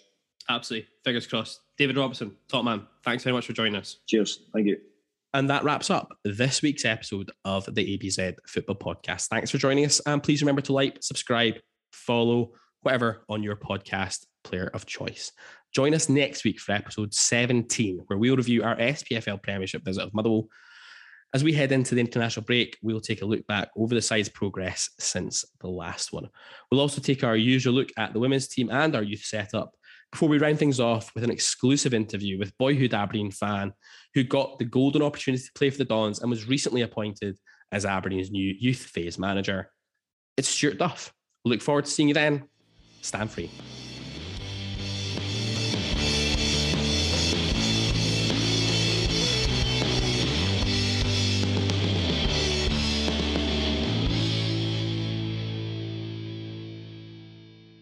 This episode of the ABZ Football Podcast is brought to you by Aber Necessities. Aber Necessities received an incredible donation earlier this year of an office building, which will serve as our new HQ. By ramping up our efforts and expanding to our headquarters, we can continue to ensure that we can support vulnerable families across Aberdeen City and Shire. We would like to invite your business to sponsor a room at our new headquarters. This is an opportunity for your business to support Aber Necessities and invest in the future of our children.